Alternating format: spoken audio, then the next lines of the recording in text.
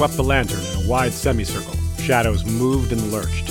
Flickering light touched the stones underfoot and brushed against a long procession of granite pillars that marched ahead, 2 by 2, into the dark. Between the pillars, the dead sat on their stone thrones against the walls, backs against the sepulchres that contain their mortal remains. She is down at the end, with Father and Brandon. He led the way between the pillars, and Robert followed wordlessly, shivering in the subterranean chill. It was always cold down here. Their footsteps rang off the stones and echoed in the vault overhead as they walked among the dead of House Stark. The lords of Winterfell watched them pass. Their likenesses were carved into the stones that sealed the tombs. In long rows they sat, blind eyes staring out into eternal darkness, while great stone direwolves curled round their feet. The shifting shadows made the stone figures seem to stir as the living passed by. George R. R. Martin is a gardener, as we well know. He plants the seeds and sees what grows. That dichotomy indicates there are seeds and sprouts, while the seeds represent his original plans. Some of those seeds never actually sprouted, while others grew far larger, meaning more important, than George originally intended for them. The Crypts of Winterfell was itself one of those seeds, and it's one that's particularly grown, and it's become entangled with many other plot lines, while becoming even more mysterious all the while. Furthermore, since he originally planned only 3 novels, the early chapters really pack a punch with what he had in mind with the first elements of the series. So the Crypts were one of those original elements, one of those original seeds. And it starts in Ned's first chapter. Ned and Robert exchange 1 line each before the Crypts are introduced. The efficiency by George R. R. Martin's on display here. Within a few paragraphs, Ned and Robert have gone down to kick off a central mystery of the story, another seed, you could say, by visiting the statue of Lyanna. The reader notes their shared sadness, of course, without realizing that the 2 of them are going to join her in death by the end of the book. Immediately, we have themes of identity that will remain throughout, taking place in the Crypts, a place that sets a creepy but reverent tone while simultaneously communicating how old the ancient line of the Starks of Winterfell is. Following Ned, other point of views take us down there as well, both physically and in dreams. They're a part of the story from start to where we are now, and given that they come up fairly major near the end of A Dance with Dragons, we can expect the Crypts to continue to be important, both symbolically and as a physical location where boy greenseers and legendary wildling raider kings can hide amongst dead Starks wrought in stone. So hello and welcome to another episode of History of Westeros podcast. You know the drill. It's the podcast dedicated to George R. R. Martin's A Song of Ice and Fire book series, as well as HBO's Game of Thrones. Very little mention of HBO's Game of Thrones today. This is a 99% book topic only episode, though we are going to talk about the way HBO made the Crypts look a little bit. And that's about it. So we're glad to have you back here. It's our first Crypt episode in a little while since the Blackfish episode. A couple of announcements before we get into the meat of the matter. First up, I want to mention our new Facebook group. It's for History of Westeros people only, whether you're a listener or a watcher. The idea is to build more community and to build friendships and just to hang out and have a good time and to have a place where we can reach more of y'all with our announcements and what we're doing and where we're going to be if we're going to conventions and things like that. So there's a lot of value to that, and we've had some generous people volunteer to be admins of this new group. You can find the link here on the screen, or if you're listening, just go to the groups page on Facebook and search for History of Westeros, and you should be able to find it. One of the ways we're curating it is to have questions that only History of Westeros people would know. So that way we keep out trolls and randoms and bots and all that. So it's a nicely curated environment where it's just people that are wanting to talk about Song of Ice and Fire in a fun environment. Speaking of community and conventions, use the promo code HISTORY to get $5 off your ticket purchase for Con of Thrones or Ice and Fire Con. This code is probably good past the year 2017 because we expect to be going to both of these cons for the foreseeable future every year. History of Westeros has joined the Agora Podcast Network. Agora is a collective of independent podcasts who work together to make each other stronger. Every show on Agora is highly curated. I've listened to quite a few Agora shows myself before joining the network, and I recommend them. Each month, Agora features a different member of their podcast network, although it just so happens that this month is the exception. As independent podcasters, we have limited opportunities for corporate sponsorships. So if you're interested in advertising with Agora and want to support independent podcasters, check out agorapodcastnetwork.com. The Crypts of Winterfell is our second Patreon voters episode of the year. A couple of times a year, we provide a ballot to patrons who have chosen the pledge level that includes voting rights, and this was the most recent episode chosen. Past episodes chosen include Joanna Lannister, Septon Barth, The Tragedy of Summerhall, and quite a few others. They're some of my favorite episodes. If you're interested in learning more, go to historyofwesteros.com and click on the Patreon link in the right sidebar. Speaking of patrons, thanks to Jeff Gnarly, the Long Snapper, History of Westeros' first sword, as well as our Dragon Rider patrons. Oh, what have we here? New artwork for Mazala Cartho. Lord Mark of House Joseph, the Snow and Winterfell. Here's your white dragon with green scales, horns, wings, and talons, looking a bit older and a lot more fierce. Thanks to Luke Fitzsimmons for the art. Also thanks to Tolanis the Talon, King of Gogossos, Rider of Telarius, a red dragon with scales, horns, and talons of Midnight Black, and Jinx of House Lier, Green Queen of the Rainwood, Rider of Erogenia, a sylphic albino dragon with amethyst eyes and opalescent wings. Thanks for being patient with us while we take care of business and all the announcements. Now let's go. And by go, I mean go down into the crypts and back in time. Winterfell, then and now. 10,000 years ago, or so we're told, was the Age of Heroes, an era that featured legendary figures from whom houses great and small proudly trace their descent. One of the most famous of these figures is Brandon, or Bran, the Builder, who supposedly raised the Wall and Winterfell, and somehow Storm's End as well, we're told. I don't know how he did that, but they say he had the aid of giants, so that might have helped a lot. And this all took place shortly after the Long Night ended. The Wall and Winterfell both, as we know through records and physical evidence, have changed considerably over the years. This lack of continuity both illuminates and confuses certain aspects of their original structure. With the Wall, it's fairly straightforward. Lord Commanders over the years have added height to it, and occasionally there's been some shuffling around over which castles are used, with maybe a new one being built from time to time. But with Winterfell, it's a bit more complicated. The First Keep. The World of Ice and Fire.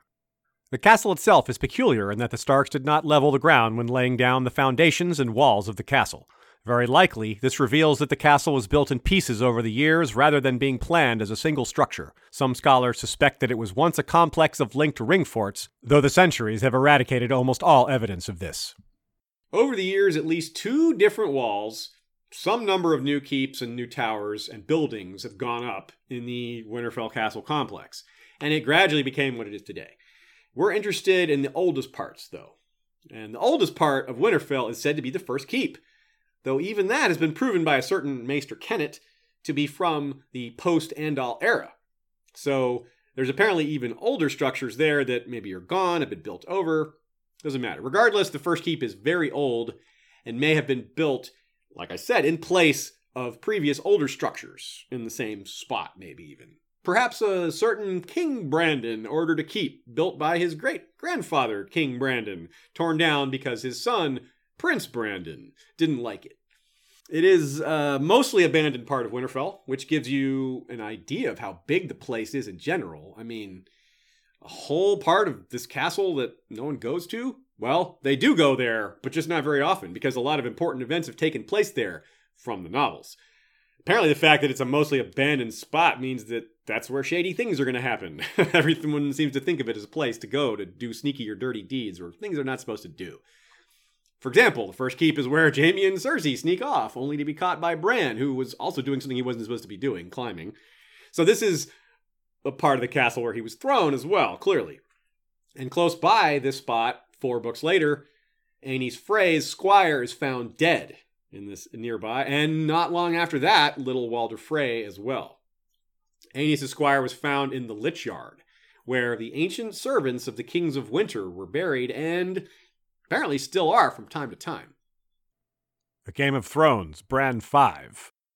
Beneath the shadow of the First Keep was an ancient lich yard, its headstones spotted with pale lichen, where the old Kings of Winter had laid their faithful servants. It was there they buried Lady, while her brothers stalked between the graves like restless shadows. She had gone south, and only her bones had returned. And near that ancient lich yard lies our main subject, the Crypts of Winterfell, where even more important plot points take place, with other mysteries still to be revealed, and fascinating history as well. It's all there. A Dance with Dragons, the Turncloak. Somewhere beneath us are the crypts where the old Stark kings sit in darkness. My men have not been able to find the way down into them. They have been through all the undercrofts and cellars, even the dungeons, but... The crypts cannot be accessed from the dungeons, my lady. As he takes her there, we get good description, and at the same time, the reasons why it's become harder to find. A Dance with Dragons, the Turncloak. The entrance to the crypts was in the oldest section of the castle, near the foot of the first keep, which had sat unused for hundreds of years. Ramsay had put it to the torch when he sacked Winterfell, and much of what had not burned had collapsed. Only a shell remained, one side open to the elements and filling up with snow. Rubble was strewn all about it, great chunks of shattered masonry, burned beams, broken gargoyles. The falling snow had covered almost all of it, but part of one gargoyle still poked above the drift, its grotesque face snarling sightless at the sky. This isn't the first time Winterfell has fallen or been sacked. Heck, it's not even the first time it's fallen and been sacked by a Bolton. There's no evidence that the crypts have ever been desecrated, though. Perhaps even the Boltons have respect for such, or share some of the superstitions, or just don't care because there's no loot down there. The Starks don't put treasure in the crypts.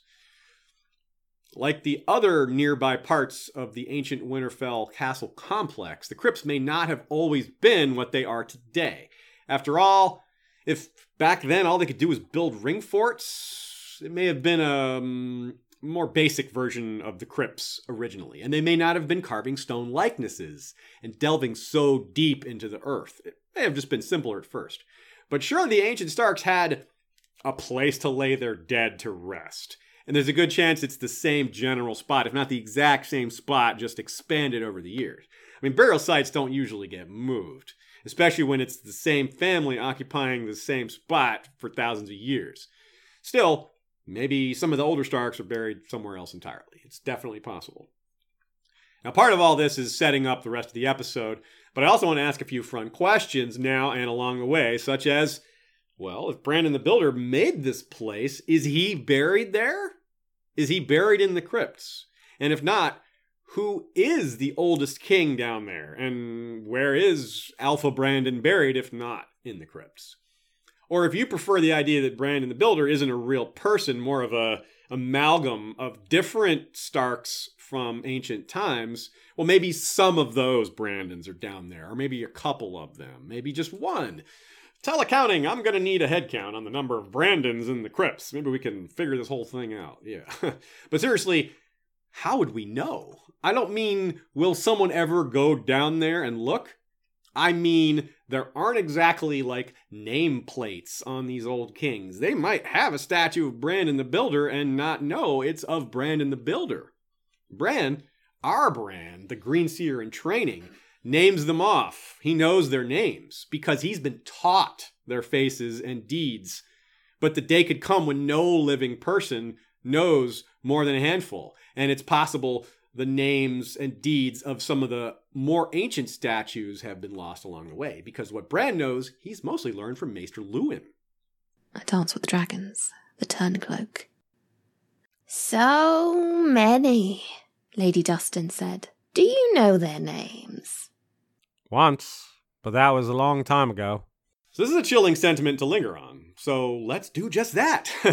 Bran himself sits hiding down there in darkness with his powers awakening. And the more that happens, the more he kind of loses his humanity. And with it, kind of his Stark identity. And it's kind of ironic, isn't it? He's losing his Starkness among the resting place of the Starks.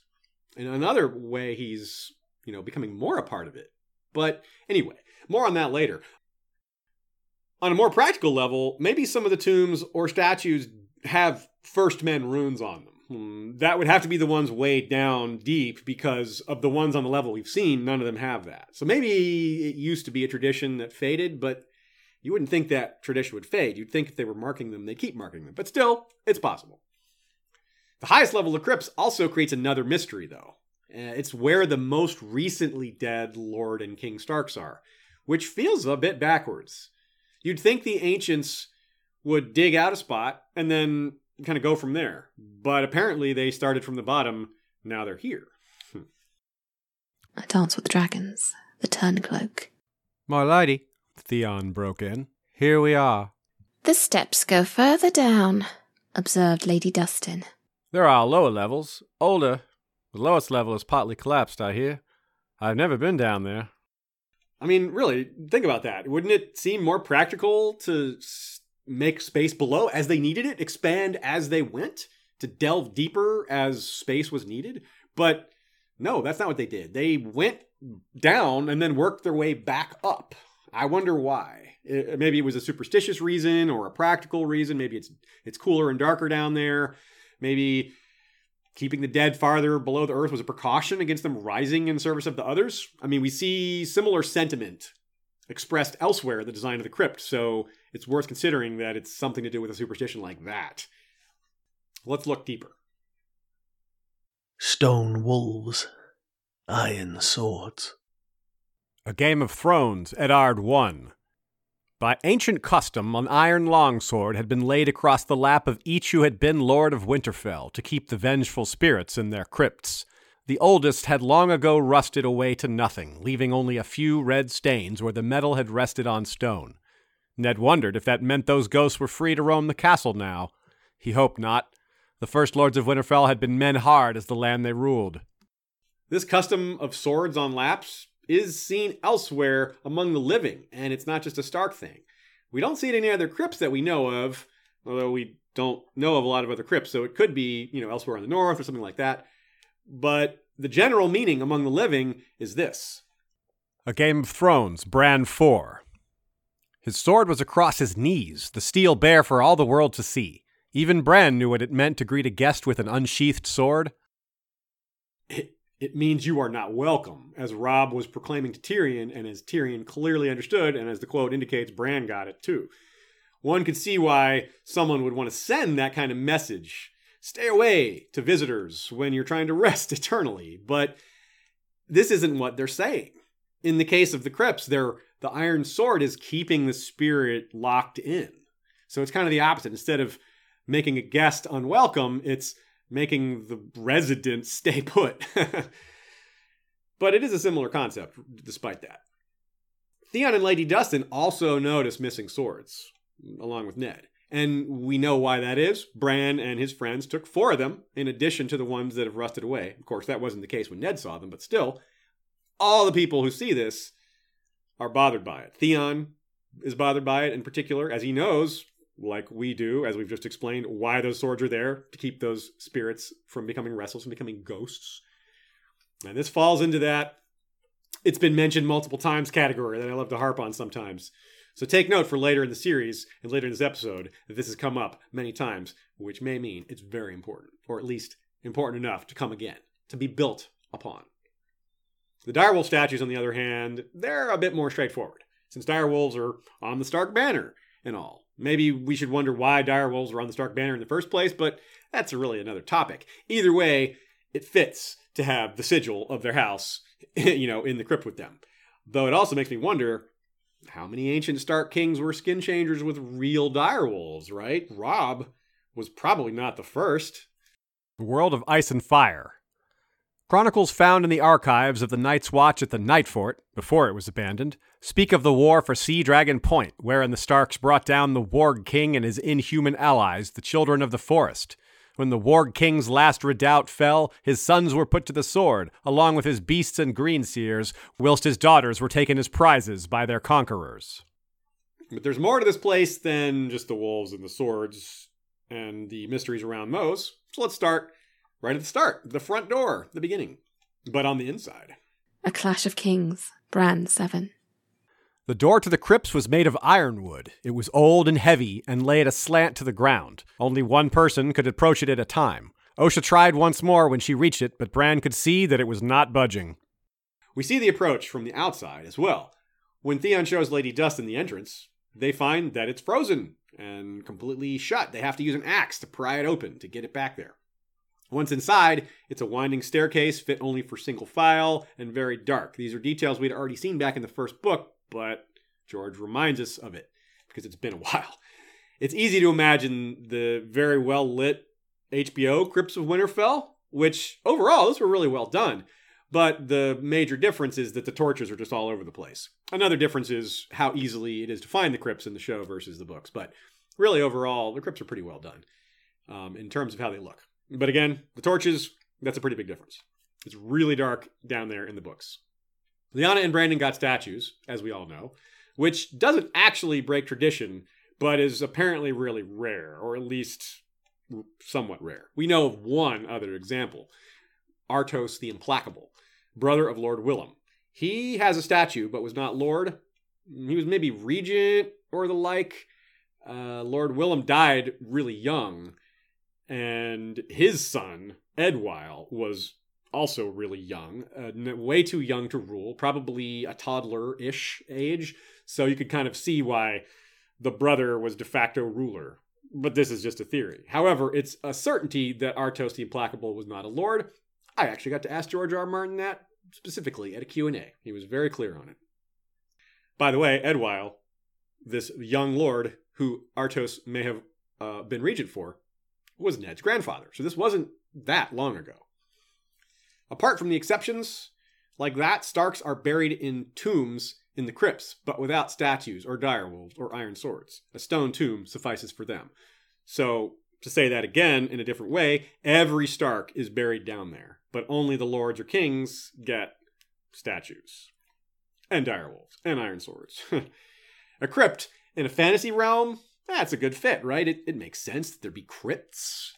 But talk of other crypts and their use is almost completely lacking elsewhere in A Song of Ice and Fire and the extended material. To get a sense of how unique the Stark customs are, let's take a brief tour around Westeros to see what other regions and houses are doing. Burial customs. As it is in the real world, Westeros has burial customs that vary wherever you go. These traditions are, as far as we know, very ancient. Perhaps as old as the houses themselves, if not older in some cases, meaning the Age of Heroes. Although some houses are that old, dating back to the Age of Heroes. Some of the houses that began as Andal houses may have imported customs from ancient Andalos or began new ones. But most of the houses we found examples for are First Men. So maybe we need some more information on Andal burial customs. Maybe one day we'll learn more about that. For now, let's look at the north and work our way south. One of the examples we have in the north is the Dreadfort. Roose Bolton mentions that his son Domeric's bones are buried beneath the Dreadfort, which might imply a tomb or even a crypt of some sort. It's not specific enough to be sure, but we know it's not, say, burning or putting him in a river, which, we got that example. Maybe the Boltons flay the skin off of their dead lords and drape it over their tombs. I'd love to hear that. No, I wouldn't. Well, okay, yeah, I would. Let's do that. We also hear of the first king buried in the Barrowlands, which he supposedly ruled over all the First Men, or at least he claimed to. The Barrows is a pretty simple thing. It's a grave with a big mound on top, kind of to mark it. It's a simplistic old grave. Lots of those exist in the real world. Not, commonly done now, but in the ancient world they were. This area is, of course, dominated by Barrowton. The Barrowlands, Barrowton, of course. But we don't know if House Dustin, who rules Barrowton, has a tomb, or if they do Barrow things. Maybe they still just Barrow tradition. Maybe they keep that going. We don't know. Maybe it's something new. We do know that Lady Barbary Dustin remains upset that Ned didn't bring her husband's bones back from Dorne. He was one of her 7 companions, but we don't know what she would have done with them had he brought them back. The Manderleys are a good segue to the rest of the South because they're in the north, but they used to be in the South. And so their burial traditions might be very South-run, but they may have maybe adapted some northern aspects to it, but we don't know. Given that they used to be along a great river, the Mander, and they were there for longer than they've been in the north, there's a chance they do something like what, say, House Tully does. That's, of course, the body in a funeral boat, set down the river, then set aflame by arrow, usually fired by the air, but sometimes you need a little help from your uncle, Blackfish, don't you, Edmure? But we don't actually have confirmation that any other house in the Riverlands or anywhere does something like this. House Blackwood, they keep the old gods. They live in the Riverlands, but they still keep those old traditions. they bury family under their heart tree, which might be what some other northern families do. I would guess that's not the only case of something like this. Blackwood's probably not the only ones burying their dead under their heart tree. And this is what Lord Tytos Blackwood says he intends for his son Lucas killed at the Red Wedding. That's how we know. Farther back in the Riverlands, meaning farther back in time, we have the example of King Christopher Mudd IV, whose stone sepulchre is out in the open and is noticed by Catelyn and Robb, appropriately enough, while they're discussing his heir, his will, right? So that's a nice little combination of events there by George. The fact that it's stone is similar to the Starks, but that's really where the similarity ends. It's not underground, it's not in a tomb, it's much different climate, all that stuff. And of course, King Christopher Mudd, we know it's his tomb because there's writing on it, which again, in the Stark crypts, we have no known examples of such. The dragon skulls, those kind of give off a crypt feel, don't they? It's a creepy room, it's dark, but that's just a basement, really, if we're getting into it. And Robert put them there, not the Targaryens. Otherwise, the Targaryens famously cremate their dead, though they do bury the ashes. Usually this is done on Dragonstone, but eventually they started doing it at the Red Keep. The Dothraki also burn their dead. Daenerys kind of fit in nicely there. And of course, the Dothraki add the person's mount to their pyre. Kill your horse and so they can ride with you in the Nightlands. Giscari apparently entomb honored dead in crypts below their manses. Family manses in this case, which is probably the closest example to House Stark we have. And that's neat because the Giscari being the closest example to the Starks? Wouldn't have guessed that. And the term crypt, though, it appears nowhere in the World of Ice and Fire except in reference to the Starks. No, seriously, you search crypt in the World of Ice and Fire, you will only find reference to the Starks. In A Song of Ice and Fire proper, you will find a couple other mentions, but they're very vague and not specifically related to any other house, except in the case of the Giscari here. So it might be that crypts are pretty rare. I mean, they're kind of expensive. You got to build them. Maybe there's not that much to do to maintain them, but it's a lot cheaper to just send them down a boat and let them on fire, right? I mean, that has got to be part of it. But the bottom line is that most of the regions and houses, we don't actually know what their burial customs are. Many of the other regions we just simply don't know. There's a wide variety of possibilities, and most of them we have no idea about. A house like the Royces might have crypts too, given they're holding to many First Man traditions. In Dorne, I can imagine a colorful variety of possibilities, given how disparate the kingdoms were for so long.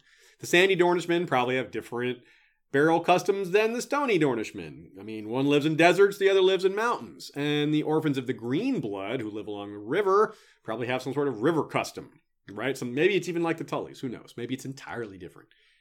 The Lannisters also seem to have a tradition similar to the Starks, as befits a house living inside a giant mountain. They, too, inter their dead deep within the rock, in a place called the Hall of Heroes. Unlike the Stark crypts, which we mentioned weren't worth robbing, the Hall of Heroes is like full of loot. Each dead Lannister is buried in their gilded armor with their gilded sword. Just remember what Tywin's incredible battle dress looked like with his giant gold. They're buried with all that, so I just imagine one torch in there, probably just the whole room probably explodes in reflection and shine. It's probably pretty spectacular. It seems likely other houses with their seat in or partially in a mountain would do something like this, without all the wealth probably, not so much gold and bling. But even in the case of the Lannisters, we don't hear of stone likenesses being carved. That's something we see nowhere else. Christopher's tomb, as I said, was worn down because it lay outside, exposed to the elements. The Kings of Winter are deep in the earth without any elements to contend with. Now, depending on the skill of the stonemason, there are faces in the Crypts of Winterfell that are accurate depictions of those kings in life, and remain so despite so many years having passed since their making, because of the nice climate-controlled, element-free environment down there below the earth. A Game of Thrones, Bran 7. They were the kings in the north for thousands of years, Maester Lewin said, lifting the torch high so the light shone on the stone faces. Some were hairy and bearded, shaggy men, fierce as the wolves that crouched by their feet. Others were shaved clean, their features gaunt and sharp-edged as the iron longswords across their laps. Hard men for a hard time.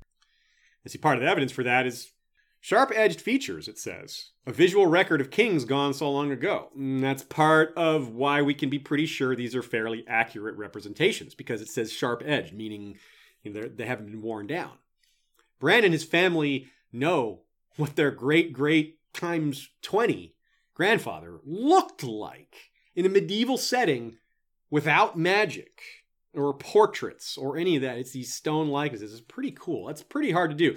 Very few of us in the real world know what our ancestors that long ago looked like, unless you're related to, a king or, someone else who had a stone statue made. Maybe you're related to Julius Caesar and have a Julius Caesar bust at your house. But other than the examples like that, it's pretty hard to have a picture of someone that ancient or a likeness. The Tullys feed theirs to the fishes. The Targaryens reduce theirs to ash, but House Stark remembers. It's all in line with that northern attitude of remembering and keeping this record. It's an old tradition, and it's paid off for us. Tales from the Crypt. While archaeology tells us a lot about the First Keep and other aspects of Winterfell, much of the rest is a matter of legend. The largest share perhaps goes to stories that are rooted in between. They have truth and hard evidence, but they're spiced with legend and rumor. A whole section of these types of stories involve or at least relate to the Crypts of Winterfell. Furnaces of the world. The world of ice and fire. Hot springs, such as the one beneath Winterfell, have been shown to be heated by the furnaces of the world, the same fires that made the 14 Flames or the Smoking Mountain of Dragonstone. The hot springs are a chief reason this site was chosen for Winterfell in the first place, and that bears little explanation, right? Endless hot water in a place that gets really, perhaps deathly cold? Yes, please. Of course we want that. There may have been other reasons why Winterfell is where it is. In fact, there probably are, but the hot springs make it particularly choice. That had to be high on the list. The proximity to this natural heat is not unlikely to affect the crypts a little, though if there was a direct connection, it would probably be warm in there, and it's not. And it's not what you want in a crypt anyway. You don't want heat and moisture. You want cold and dry, and that does seem to be what the crypts are, as well as consistent. I dance with dragons, the turncloak. He had always thought of the crypts as cold, and so they seemed in summer, but now as they descended, the air grew warmer. Not warm, never warm, but warmer than above. Down there below the earth, it would seem, the chill was constant, unchanging. That's why I call them climate-controlled. And that's... Wait, so am I saying that things are well-preserved down there?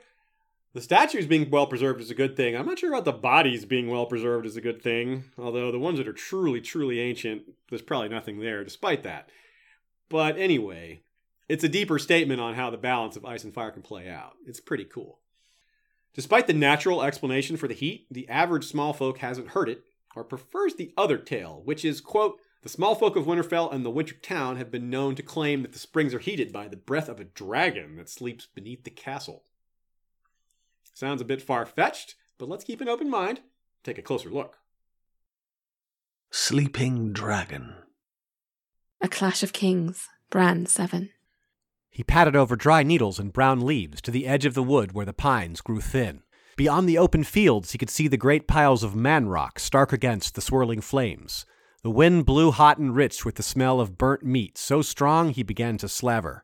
Yet as one smell drew them onward, others warned them back. He sniffed at the drifting smoke. Men, many horses, and fire, fire, fire. No smell was more dangerous, not even the hard, cold smell of iron, the stuff of man claws and hard skin. The smoke and ash clouded his eyes, and in the sky he saw a great winged snake whose roar was a river of flame. He bared his teeth, but then the snake was gone. Beneath the cliffs, tall fires were eating up the stars. That line referring to great winged snake has been the source of many a theory, and we've been seeing them since Clash of Kings was published, which was 1998. So between then and about 2001, a lot of people predicted we'd see this dragon in A Storm of Swords. That has since come and gone, but we're still seeing dragon under Winterfell theories. Since George R. R. Martin uses subtle language, this line, as Team Bran emerges from hiding in the crypts, is considered additional evidence. A Clash of Kings, Bran 7. We made noise enough to wake a dragon, Osha said, but there's no one come. The castle's dead and burned, just as Bran dreamed, but we had best... She broke off suddenly at a noise behind them and whirled with her spear at the ready. But me, I struggle with the idea because we've had 3 books since the Clash of Kings, and if there was a dragon loose in the north, wouldn't we have heard of it by now? Well, defenders of related theories say, Aziz, why should we assume that? Isn't it possible the dragon is shy and just made his lair far from humanity? This is the north, after all, a huge region without a huge amount of people. So even if some people did see it, maybe it wasn't a lot of people, and that would make sense. And maybe those few people that did see it, no one believed them. That I could believe. We even have an example in The Princess and the Queen of a very shy dragon who avoided humans. His name was the Grey Ghost. So we do know this personality type exists among George R. R. Martin's dragons. I remain skeptical, but still, there is a possibility here. And if he didn't see a dragon, what did Summer see then? To understand this, we have to take note that basically everything we see through a direwolf POV is metaphor. In that quote just now, a castle is referred to as a pile of man rock and later great gray cliffs, while iron weapons are the stuff of man claws. So everything is kind of described in this metaphorical, like animal mind sort of way. So it's kind of hard to assume it was a real winged serpent, especially because it vanished in the time it took him to bare his teeth, which is like basically the blink of an eye. I mean, if it vanishes like that, it's not a dragon, unless it's some new kind of dragon that can, become invisible. There wasn't something flying off. There wasn't a shape visible in the sky. So you can see why I'm skeptical. That said, another reason these theories have lingered is that George R. R. Martin himself hasn't exactly stopped pouring fuel on the fire. No mention of a dragon in the north during A Storm of Swords, A Feast for Crows, or A Dance with Dragons. But in The World of Ice and Fire, which is the most recent of these books, even though it's not part of the main series, he says this. The World of Ice and Fire. We can dismiss Mushroom's claim in his testimony that the dragon Vermax left a clutch of eggs somewhere in the depths of Winterfell's crypts, where the waters of the hot springs run close to the walls, while his rider treated with Cregan Stark at the start of the Dance of the Dragons. As Archmaester Gildane notes in his fragmentary history, there is no record that Vermax ever laid so much as a single egg. Mushroom is an interesting character. Some people in the fandom trust most of what he has to say, while others trust a lot of it. I'm personally kind of in the middle. I'd say a lot of what he has to say is accurate, and it would be too much of a tangent to go into the ins and outs of all that. I'll just say that he's a mixed bag and leave it at that. In this case, I side with the Archmaester for sure, because, for one thing, Mushroom wasn't even there. He is writing this secondhand. Maybe Prince Jacaerys told him this, but he was definitely not there for the conference. Prince Jacaerys flew to Winterfell on his dragon, didn't bring his dwarf jester with him. But it goes farther than that. My skepticism. The crypts have a narrow staircase. We see people walking single file. Vermax was not huge, but neither was he small. I kind of doubt he could even fit through the door. Bran had to crouch to not hit his head on the ceiling when riding on Hodor's back. So there's no room for a dragon unless it's really young, and really young dragons can't be ridden. So I just don't, yeah. And on top of that, don't you think it would be really odd? Why would a dragon want to be down there? Or why would Prince Jacaerys want his dragon down there? While we talk about whose side you're going to take in this upcoming civil war, can my dragon go down and hang out in your crypts for a while? What? It's weird, right? Why would a dragon want to be there? Why would someone want him there? How would this come about? It's just all very strange. The meeting between Prince Jace and Lord Cregan itself is important too, as it was given a very conspicuous name, the Pact of Ice and Fire. The promise was that their families would intermarry. The notion of a Targaryen Stark marriage being called a something of ice and fire is pretty big, right? It's certainly noteworthy. And some people say the World Book is pointless. Come on now. But Prince Jace's faction lost, and the Pact of Ice and Fire went down with them. Lord Cregan himself was not beaten, though, and we'll come back to him later. As unlikely as it is that Vermax went down into the crypts and laid eggs, an unhatched egg is more plausible, a lot more plausible than a hatched one heating the castle and the water. Dragons are magical creatures, but they're not so magical that they can survive underground in a crypt without food for about, say, 17 decades, or 10,000 years, hundreds of decades. Take your pick. Perhaps the tale is just off on a few details, though. If we're being more charitable, we can say that maybe some of these details that I'm picking at aren't accurate, and they're just how the story was told. So if they're not really aspects of the original story as it really happened, picking them apart doesn't actually pick apart the story. So maybe we should reconsider this just a little bit. Maybe this wasn't in the crypts. Maybe Jacaerys' dragon Vermax laid eggs in the north, but somewhere else. But what would the point of that be? An egg in the crypts would be meaningful to Jon and to the reader finding it there. If it's just out there in the wilderness or something, well, that would be cool, but it wouldn't really have literary meaning. It would just be, hey, there's another dragon out there, or an egg out there. But it wouldn't tie to Jon at all, unless it's in the crypt. So a literal dragon beneath Winterfell is one thing, but a figurative one is another matter. And this is where Jon Snow's dragon heritage really comes up big. Because some people think there's a physical clue in the crypts that will reveal or help reveal his heritage to him, while others think that the secret in the crypts related to him is his identity and his heritage, or at least something to do with that. To get at that, we're going to have to go to a story within the story. Bran and the Bards. The story of Bael the Bard is a massive moment in A Song of Ice and Fire, which also serves as reason number 2098 or so, why you need to read and reread these books. For example, if you didn't fully grasp Rhaegar and Lyanna as Jon's parents, and most of us didn't the first time through, self included, Bael the Bard is going to mean a heck of a lot less. That's because Bael the Bard's story references many key elements of other central mysteries.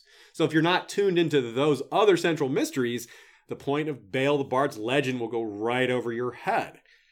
I'm not going to repeat the whole story because it's a bit too long to quote, but let's get into the key elements, which are: Bael sneaks into Winterfell disguised as a singer, wins acclaim for his musical skills.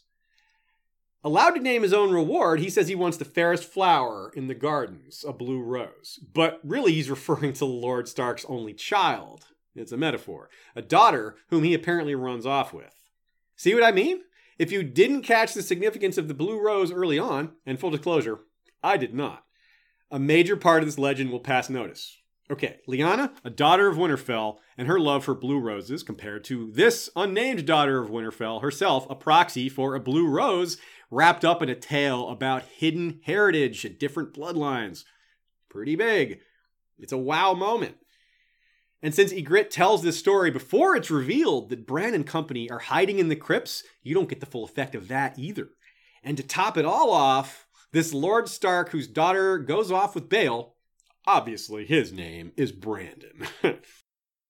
So the idea that the Starks have wildling blood, that by extension Jon has blood he didn't know about, well, then he's in for even more surprises than we thought. This is kind of a setup for him, in a sense. This is the first surprise about his heritage that he's gotten, and there's going to be some much bigger ones later down the line, I'm sure you know. It's a huge moment to sort of herald in future huge moments about Jon's heritage. It's going to be a huge moment for other people, too. I mean, Jon's not going to be the only one deeply impacted by the truth of his parentage. Whoever else learns it, especially those people in his family, whoever's alive then, are going to be like, whoa, that changes a lot of things. Of all the Starks he thinks of as half-siblings, Bran is the one who has come closest to this mystery. And right on point for this episode, he's come close to it in the crypts, because there are reminders. A Game of Thrones, Bran 7. They were almost at the end now, and Bran felt a sadness creeping over him. And there's my grandfather, Lord Rickard, who was beheaded by Mad King Aerys. His daughter Lyanna and his son Brandon are in the tombs beside him. Not me, another Brandon, my father's brother. They're not supposed to have statues. That's only for the lords and the kings. But my father loved them so much, he had them done. The maid's a fair one, Usha said. Robert was betrothed to marry her, but Prince Rhaegar carried her off and raped her, Bran explained. Robert fought a war to win her back. He killed Rhaegar on the Trident with his hammer, but Lyanna died and he never got her back at all. There's a lot to unpack in this quote. First of all, something simple. Bran thinks his grandfather was beheaded instead of the more awful truth, and that he believes Rhaegar raped Lyanna instead of the less awful truth. This is also similar to the Bael story, where everyone thought he kidnapped and raped Lord Stark's daughter. But just like Lyanna, There was no rape at all. Quite the opposite, in fact. In both of these cases, the two couples were in love. To make it even more clear how that Song of Bael is important, it comes back in A Dance with Dragons. The crypts, some of Bael's tactics, and the themes of identity, not just the basics. Instead of Starks going in there, though, this time we see what it's like for outsiders, through Theon's point of view with Lady Dustin. Add to that, Mance comes back to Winterfell and pretends to be a singer, and calls himself Abel, which is an anagram for Bael. A-B-E-L, B-A-E-L. Tricky. Only that kind of blatant verbal trick only works in a world where almost no one is literate. Word games don't have the same obvious sense to them when no one can read, or when very few people can read. So Qhorin Halfhand tells Jon that Mance used to sing the Song of Bael, so we know Mance knows it. And I think he mentions it too. Mance may have felt like he was walking in the footsteps of a legend straight from a song he himself loved. Another king beyond the wall is stealing another daughter of Winterfell. How about that? Well, a fake daughter of Winterfell in this case. Still, close enough. One of Mance's companions, the girl Holly, tries to get Theon to tell them where the crypts are. To hide down there like Bael did? Or do they think there's some secret way out? That's what Theon suspects, because from his perspective, they know he took Winterfell with very few men, so they assume it was done by stealth. It was kind of done by stealth, but it wasn't a secret passage. The truth is, Winterfell had hardly anybody in it, so he was able to take it with, 20 men because there was hardly anyone there to guard it, not even 20 men. But really, Theon doesn't know of secret ways. He's never heard the story of Bael the Bard either, which he should. One day we hope he hears it, because he'll realize that he himself fell for that trick. The same trick. That quote rules hard, and I had no idea how hard until making this episode. I didn't realize how much meaning was packed into it. The thing is, Theon, it's both of those things. A wildling trick and the magic of the children of the forest. Osha's wildling trick is Bael the Bard's, hiding in the crypts. Pretty straightforward, but not to Theon. The magic of the children comes in leading the direwolves far away through warging. The huntsman and Theon are both very confused when it dawns on them that they're following direwolf footprints without human footprints nearby. What that tells them is that the wolves have been far away from their humans, and that doesn't make sense, because pets, dogs, wolves, don't voluntarily go that far away from their humans. It's not like they can be told to do something. You can tell them, hey, you dog, go 20 miles away. It doesn't work. So only skin changing works here. That's the only explanation. But of course, Theon and the huntsman, they don't consider that possibility. Why would they? So they're just baffled. And of course, all this is happening while Bran is down in the darkness inside the crypts. There's not much else to do down there, right? May as well waken up your powers and try out skin changing. And hey, while you're at it, why not help out Jon with his too? Jon's first skin changer experience happens in the Clash of Kings, as far as we can tell. And it comes after Bran reaches out to him from within the darkness of the crypts. Not long after Bran himself has had his first skin changer experiences. Though we don't know this till later. We get this from Jon's point of view. Because in Clash, remember, we go a long time without a Bran chapter while George builds the suspense of what's happened to Bran and Rickon. I mean, we know they're alive because we see them get away. We know Theon's looking for them. But we don't know they're in the crypts until near the end of the book. Basically his last chapter, Bran 7. In retrospect, though, it makes sense, right? Ygritte is telling us and Jon about Bael hiding down there, and we soon find out that is what Bran was doing. It worked for Bael, worked for Bran. Makes me think. Maybe Rhaegar and Lyanna shouldn't have gone to the Tower of Joy. They should have hidden in the Crypts of Winterfell. An alternate theory to a dragon or a dragon egg in the crypt is a harp, specifically Rhaegar's harp. An alternate to that alternate is Lyanna's wedding cloak. That's another popular possibility, which would serve a similar purpose to a harp, if found by Jon. Both of them, if they were found in, say, Lyanna's tomb, would be pretty telling. It'd be like Jon would have to figure out who this belongs to. It might lead him to, the identity of his father or of his mother or both. But while this is kind of plausible in terms of, more plausible than the dragon or the egg, there's still a big problem which is Ned. Why would he do this? Why would he do something blatant like put an object in a crypt when he's so sworn to secrecy and just so intent on keeping that secret? Why would he leave clues? Why would he allow that to be there? He didn't even tell Catelyn the truth about Jon. And why would someone open Lyanna's tomb? That's another problem here. Why would anyone go looking in her tomb? Why would they open it up? Hey, I wonder what's in Lyanna's tomb. Oh, look, a harp. I don't know. I don't buy that. But so I think it's more, again, I think that this is an identity thing. What Jon is going to find in the crypts, or what's going to be taught to him in the crypts, or what he's going to learn down there, it's related to identity. And I don't think objects are going to have a part to play, other than maybe Lyanna's statue. But if it is down there, if there is something down there, it would be a very powerful symbol. And given that his dragon identity matters as much as his Stark identity, or even more, because he knows he's got Stark blood, even if he doesn't know which Stark he got it from, the dragon part is the bigger mystery. Either way, let's take looks. Damn it. On the other hand, it would be a powerful symbol, and his dragon identity matters as much as his Stark identity. In a sense, it matters more, because that part's more of a mystery.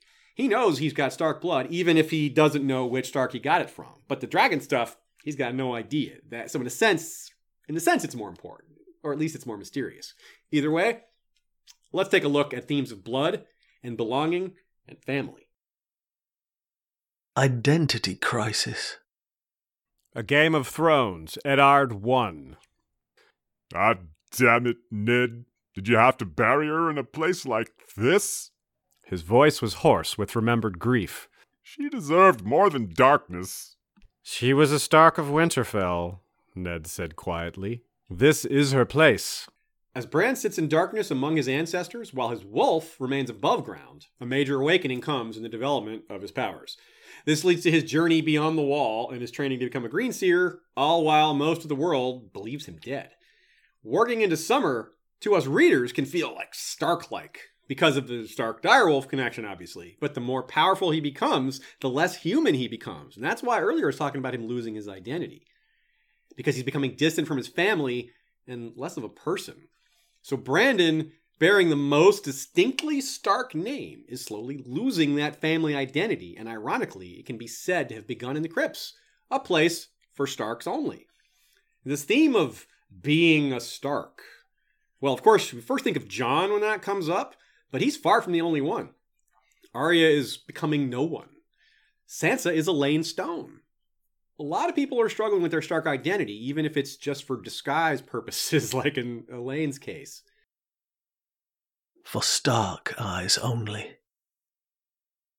The Starks have a variety of feelings about the crypts, ranging from mildly creeped out to over it, to complex feelings, to Rickon, who seems like a surprisingly fearless kid. I mean, he went down there by himself without any light. I mean, he had his wolf with him, but still, damn. Though we don't get POVs on every Stark, the one who seemed most bothered by being down there was Ned. And it didn't seem to be just because it made him think of Lyanna, though that clearly had to be part of it. Bran himself says, quote, he had never feared the crypts. They were part of his home and who he was, and he had always known that one day he would lie here too. Jon, on the other hand, feels like he doesn't belong. A Stark feels comfortable, a Snow does not. Among the Stark-blooded, Bran and Jon are the two most associated with the crypts, though we get plenty from Ned. Rickon and Robb, of course, are not POVs, though they do appear in Arya's major moment regarding the crypts, which is a fond memory. A Game of Thrones, Arya 4. Suddenly, Arya remembered the crypts at Winterfell. They were a lot scarier than this place, she told herself. She'd been just a little girl the first time she saw them. Her brother Robb had taken them down, her and Sansa and baby Bran, who'd been no bigger than Rickon was now. They'd only had one candle between them, and Bran's eyes had gotten as big as saucers as he stared at the stone faces of the kings of winter, with their wolves at their feet and their iron swords across their laps. Robb took them all the way down to the end, past Grandfather and Brandon and Lyanna, to show them their own tombs. Sansa kept looking at the stubby little candle, anxious that it might go out. Old Nan had told her there were spiders down here, and rats as big as dogs. Robb smiled when she said that. There are worse things than spiders and rats, he whispered. This is where the dead walk. That was when they heard the sound, low and deep and shivery. Baby Bran had clutched at Arya's hand. When the spirit stepped out of the open tomb, white and moaning for blood, Sansa ran shrieking for the stairs, and Bran wrapped himself around Rob's leg, sobbing. Arya stood her ground and gave the spirit a punch. It was only Jon, covered with flour. "You stupid," she told him. "You scared the baby." But Jon and Rob just laughed and laughed, and pretty soon Bran and Arya were laughing too. Sansa appears in this memory too, and she's the lone Stark POV who doesn't think about the crypts at any point. Yet, perhaps she will. But this is interesting because she lost her wolf. And of course, like I said, she's not calling herself a Stark right now. A lot has been said and written in our fandom with regards to Sansa losing her Starkness, and George R. R. Martin himself intended for Sansa's loyalties to be torn when he originally wrote the outline for Game of Thrones back in 93. His plan was for Sansa to marry Joffrey and actually have kids with him, and that would really tear her loyalties apart. So you can see why this is maybe a different version of that original intent. So it's somewhat fitting that she has no association with the crypts because of all this. Though maybe she's just freaked out by the place and doesn't like thinking of it. Hodor wouldn't take Bran down there either. And more alarming is this. A Game of Thrones, Bran 7. Summer stalked out in the echoing gloom, then stopped, lifted his head, and sniffed the chill, dead air. He bared his teeth and crept backward, eyes glowing golden in the light of the maester's torch. Even Osha, hard as old iron, seemed uncomfortable. "Grim folk by the look of them," she said, as she eyed the long row of granite Starks on their stone thrones. "They were the kings of winter," Bran whispered. Somehow it felt wrong to talk too loudly in this place. Again, not everyone feels it, like Robert Baratheon, who laughed unrestrained to Ned's chagrin, and Maester Luwin, who disdains superstitions in particular and has been down there a lot, so it's kind of lost its creepiness for him. To others, though, if you're a Stark, you belong. If you're not, you don't. Especially when you have other issues, like these two. A Dance with Dragons, the Turncloak. They walked on. Barbara Dustin's face seemed to harden with every step. "She likes this place no more than I do." Theon heard himself say, "My lady, why do you hate the Starks?" "For the same reason you love them." Theon stumbled. "Love them? I never. I took this castle from them, my lady. I had Bran and Rickon put to death, mounted their heads on spikes. Rode south with Robb Stark, fought beside him at the Whispering Wood and Riverrun, returned to the Iron Islands as his envoy to treat with your own father. Barrowtown sent men with the young wolf as well. I gave him as few men as I dared, but I knew that I must needs give him some, or risk the wrath of Winterfell. So I had my own eyes and ears in that host. They kept me well informed. I know who you are. I know what you are. Now answer my question. Why do you love the Starks?" I wanted to be one of them.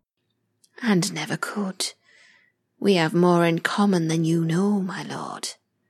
Wow, right? Easy to think of the Starks as the good guys, but it's also easy to forget that the way the North reveres them could also inspire jealousy, especially those just outside that inner circle, which Lady Dustin and Theon, you can see why they would be in that category.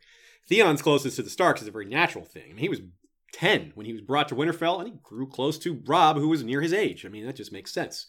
Like Lady Barbary and Theon, this is all at the heart of Jon's struggle too. So close, yet so far, just on the outside. Catelyn tells him he doesn't belong, kind of like how Theon feels he doesn't belong. And then Jon tells himself the same, I don't belong.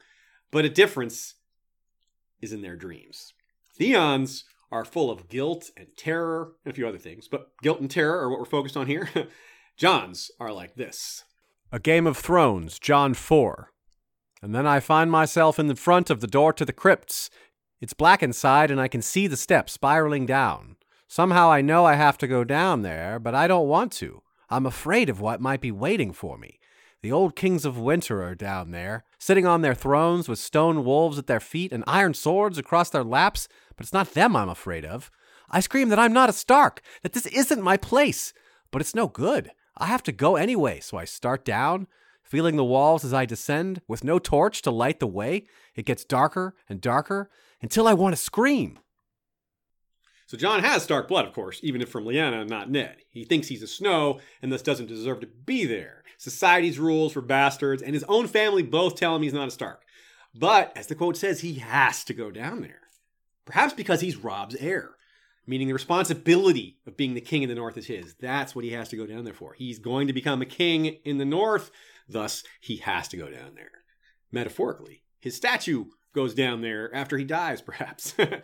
He didn't seek to be Lord Commander and never had ambition for such, but that's what he is. Same thing might be happening here.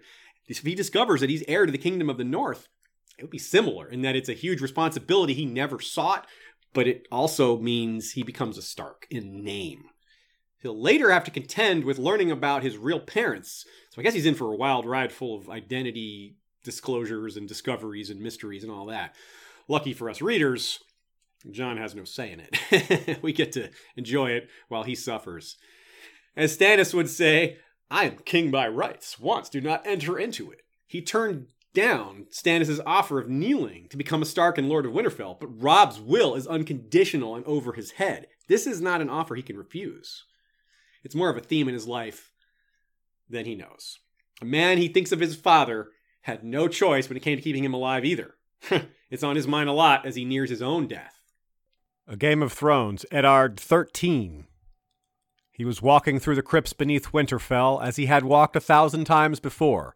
The kings of winter watched him pass with eyes of ice, and the direwolves at their feet turned their great stone heads and snarled. Last of all, he came to the tomb where his father slept, with Brandon and Lyanna beside him. Promise me, Ned, Lyanna's statue whispered. She wore a garland of pale blue roses, and her eyes wept blood. The crypt is used as a device here in part because George wants to build the mystery. It's far too early to openly reveal Jon's parentage, but Ned's dream here helps lay the foundational elements, the blue roses and the promise in particular. Ned promised his sister, apparently to keep Jon safe, if not more, but certainly that much, at least. He also promised Jon that one day he'd tell him about his mother. Well, he clearly wasn't able to keep that promise, but Jon has other ways to learn the truth. Jon's questions of identity, which he himself is not really aware of yet, other than a vague wondering of who his mother was, and the question of how he himself will learn the truth is a big one that people have been asking for a long time. It could be Bran. That's a solid enough possibility through the magic. It could be Howland Reed. It could be both. It could be neither. Dark wings, stark wolves. Earlier, I said the Stone Direwolves were fairly straightforward since they're on the Stark sigil, after all. But sometimes there's more than one meaning, as this episode is really highlighting. Lots of double and triple meanings contained in the crypts and associated stories. It's also clear that there's a theme with regards to the direwolves and Stark identity.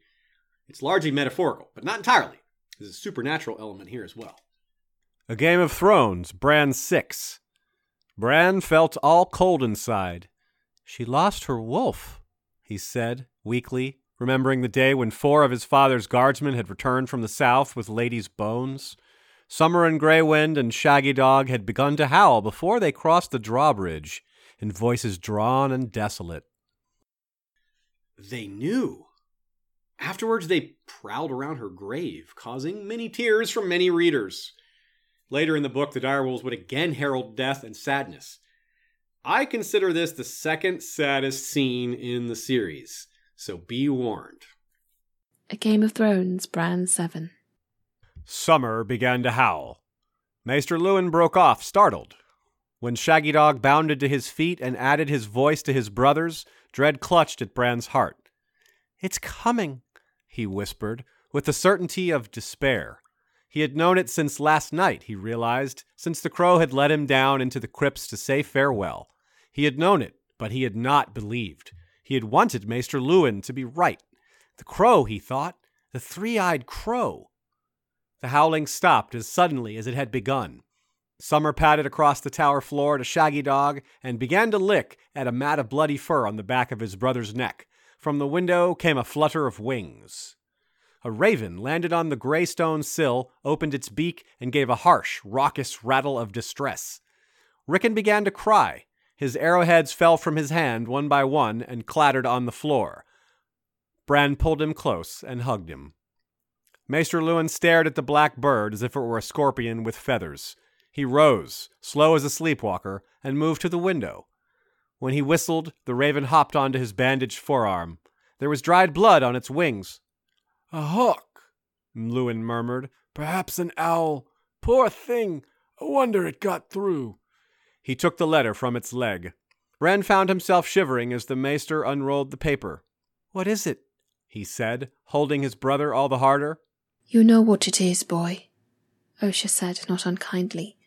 She put her hand on his head. Maester Lewin looked at them numbly, a small gray man with blood on the sleeve of his gray wool robe and tears in his bright gray eyes. "My lords," he said to the sons, in a voice gone hoarse and shrunken, We shall need to find a stone carver who knew his likeness well."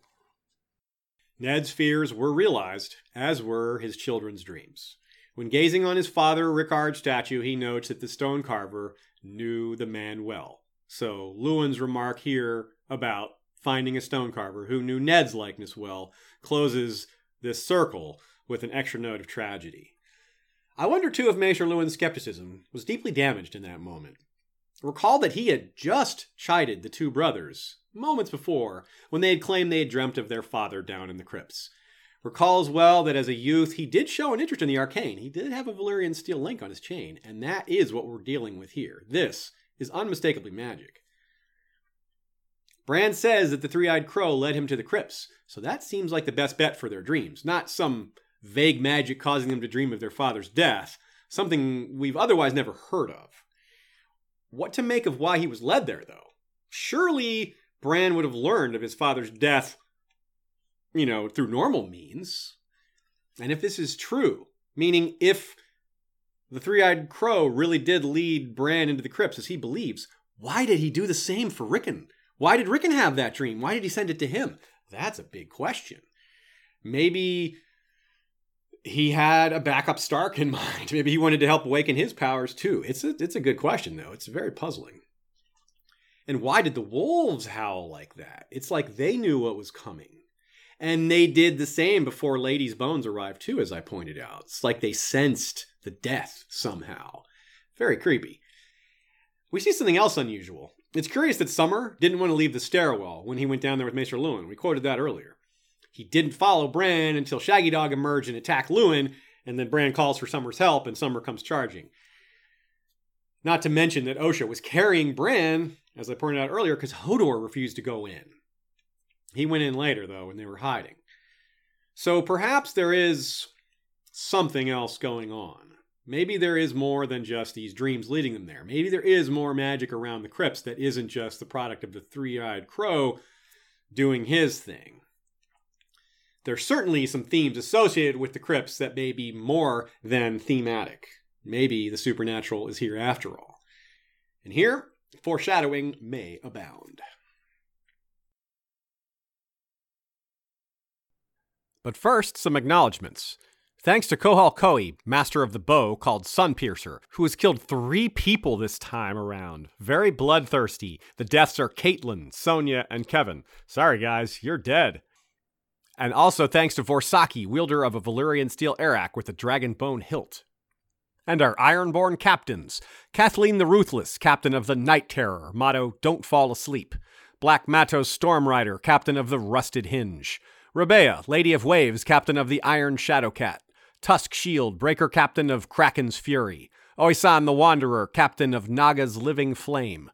Sir Selvus Redblade of White Harbor, captain of Trident of the North. Lord Chucklaws, captain of the Dromund Nightblood, destroyer of evil. Mad Zack, captain of the Red Wake. Heron Burntbeard, captain of the Smoking Narwhal. John Gregor, captain of the Fist of the Drowned God. Caris Farwind, called Seal Speaker, Oracle of Lonely Light, the Eyes and the Waves. Sir Curon of Lonely Light, Scourge of the Sunset Sea, captain of Naga's Breath, a Droman armed with siphons of wildfire. Aileen, Archer Queen, captain of the Border Collie. Crimson Kate, captain of the Drowned Queen's Vengeance. And Jasana the Just, collector of tolls, captain of the Golden Gift. I first mentioned my Studio Sweden Regent headphones in our And Now His Watch Begins episode during the live stream, but now I've had over a month and a half to be using them, so I have a lot more to say. I'm really happy with the Bluetooth connectivity. It's really smooth. I haven't had any trouble with that. I tried them out in my rock climbing gym, and it was really nice that they stayed on really well. That's kind of been a problem with previous pairs of headphones, them not sticking on when something is jolting or something like that. I'm also really happy with the long battery life. 24 hours is what the advertisement says, and it seems to be true. I haven't had to charge them very often. That's been really nice because my previous pair didn't work so well in that regard. They also have a microphone for call audio, which I haven't used much, but I've verified is there. If you want to get yourself a pair, you can go to the link on our website, historyofwesteros.com. Studio Sweden headphones link. Click on the link there and use the code Westeros to get 15% off on any purchase. Dreams of the Dead. A Game of Thrones, Eddard 1. For a moment, Eddard Stark was filled with a terrible sense of foreboding. This was his place, here in the north. He looked at the stone figures all around them, breathed deep in the chill silence of the crypt. He could feel the eyes of the dead. They were all listening, he knew, and winter was coming. Again with the living dead and the, quote, his place motifs. Thinking back on the burial customs of other houses, well, the disadvantage is that there's less of a record of who came before. The advantage is you don't have a constant reminder of where you're going to go when you die. It's a bit of a creepy thing, right? This monument to your own family's resting place, the ominous certainty of death so well reflected in the Stark House words, winter is coming. Ned could feel the eyes of the dead, it reads, and Theon feels the same way. I dance with dragons, the turncloak. Their footsteps echoed through the vault as they made their way between the rows of pillars. The stone eyes of the dead men seemed to follow them, and the eyes of their stone direwolves as well. The faces stirred faint memories. A few names came back to him, unbidden, whispered in the ghostly voice of Maester Luwin. King Edric Snowbeard, who had ruled the north for 100 years. Brandon the Shipwright, who had sailed beyond the sunset. Theon Stark, the Hungry Wolf, my namesake.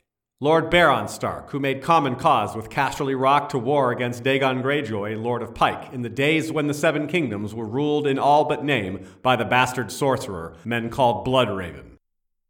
Note the mention of Bloodraven there. Of course, he is the three-eyed crow. Had to sneak that in there.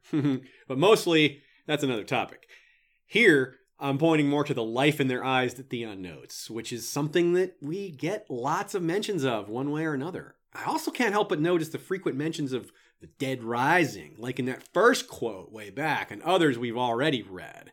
There's so many mentions of their eyes watching as they pass, or their faces and pass, things like that. Just different devices George uses to humanize the statues, either as a device to build tension to make it creepier, or to foreshadow them coming back to life, the dead rising, or both.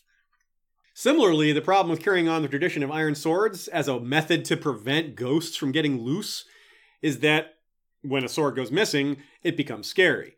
Since the Tullys dump their dead in a river, there's no sword holding that spirit in place, they have nothing to worry about. Again, why don't the Starks burn their dead?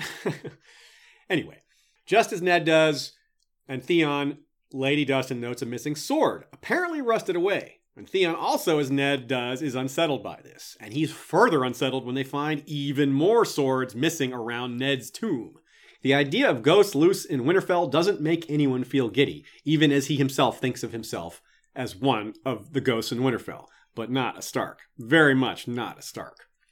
This is, of course, in part because Bran and his friends took some of those swords. He took Brandon's, Mira took Rickard's, Osha takes the one intended for Ned's tomb, and Hodor takes one more, though we're not sure which. We know it's an older sword because Bran thinks of it as being very rusty. Now this is slightly funny because if you think about it, Theon is being haunted by Stark ghosts because of the missing swords, given what he did to the Starks. Even as the ones he pretended to kill are the ones who took those swords that are making him uneasy. And they might really come back to haunt him. Though I doubt he'll face worse than what he faced from Ramsay Bolton. So maybe he's up for it. Now, set around the lists of recent Lords of Winterfell is some interesting language that easily connects to some other things we've seen. A Clash of Kings, Bran 7. This was where they came when the warmth had seeped out of their bodies. This was the dark hall of the dead, where the living feared to tread. And A Game of Thrones, Bran 3. Finally, he looked north. He saw the wall shining like blue crystal and his bastard brother Jon sleeping alone in a cold bed, his skin growing pale and hard as the memory of all warmth fled from him. The idea of warmth leaving the body or fleeing or seeping out or what have you as a way to describe death is what I'm pointing to here. Certainly seems that Bran was seeing Jon's death way back when in the Game of Thrones here. And that might be what Jon's dreams are telling him, too. Beyond becoming a king of winter himself, the idea that he's joining the Starks in the Crypts is foreshadowing his own death, right? Joining them in the Crypts. He has to go down there because he's gonna die. Even in Arya's humorous anecdote, with Jon playing the role of the dead rising as a fake ghost covered in flour, like a ghost covered in flour, get it? All white, like his direwolf. Even in the humorous anecdotes, George throws in some very important meaning. With all this talk of dead kings rising, and since we expect Jon to rise again, maybe he won't be the only dead Stark to show back up. A Game of Thrones, Jon 7. Last night he had dreamt the Winterfell dream again. He was wandering the empty castle, searching for his father, descending into the crypts. Only this time the dream had gone further than before. In the dark he'd heard the scrape of stone on stone. When he turned, he saw that the vaults were opening, one after the other. As the dead kings came stumbling from their cold black graves, Jon had woken in pitch dark, his heart hammering. Here's where we need to think about the Iron Swords yet again, something mentioned early in the story by Ned, late in the story by Theon and Lady Dustin. In between, again, some of those swords were taken by Bran and his friends, while others rusted away a long time before. The point is, the idea that these swords were keeping those dead Stark spirits at rest is another way that this concept of the dead rising is presented to us. Any way you look at it, there are a lot of references to the dead kings rising. Whether this is literal or figurative or both is a great question. I'm not sure how all the stone sepulchres could open to let out what's inside, or if there's even much left in there other than dust. So that might not work. But what about the unsealed lich yard where the servants, like Lady and Master of Hounds Farland, are buried? There might be some fresher bodies there. Anyway. Either way, I love the idea that the crypts, given how they tie into so many different central mysteries, especially mysteries of identity and hidden bloodlines, are speaking to the idea that the Starks and the others are connected, literally and figuratively. Which I guess is another mystery of identity and hidden bloodlines, really. I love to also connect the crypts with the cave of the three-eyed crow. Especially in the literary parallel in the concept of branches, right? All these branches of the Stark line buried deep, and the branches of the weirwood tree and its vast roots that Bran even encounters as he's wandering the caves. Well, as Hodor, not as himself, but still he sees them. If there's a distant Stark-others connection via, say, Night's King and his Craster-like sacrifices to the others and his corpse queen, or just something else, some other connection between Stark and the others, there might be more than one connection. Either way, the balance is there with this ice and fire dichotomy and magical origins. The Targaryens literally have blood of the dragon. Maybe the Starks have blood of the others. Or maybe the others have blood of the Starks. Or both, whichever way you want to look at it, chicken or the egg. The crypts represent the past and the dead.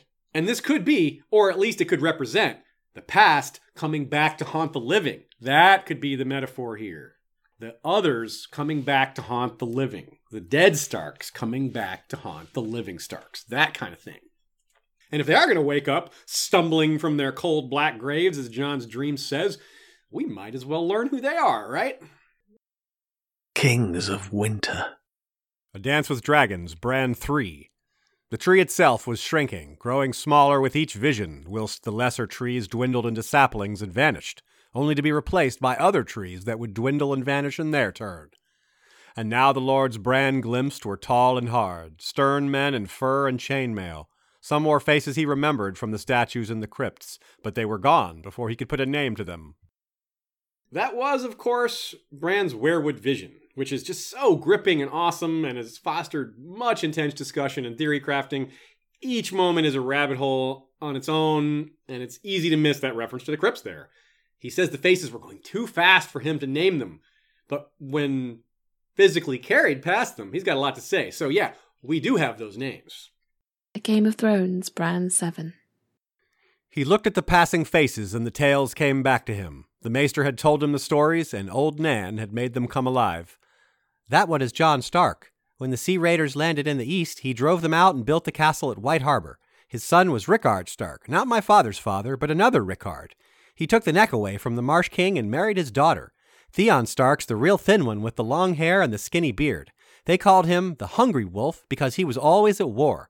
That's a Brandon, the tall one with the dreamy face. He was Brandon the Shipwright because he loved the sea. His tomb is empty. He tried to sail west across the Sunset Sea and was never seen again. His son was Brandon the Burner because he put the torch to all his father's ships in grief.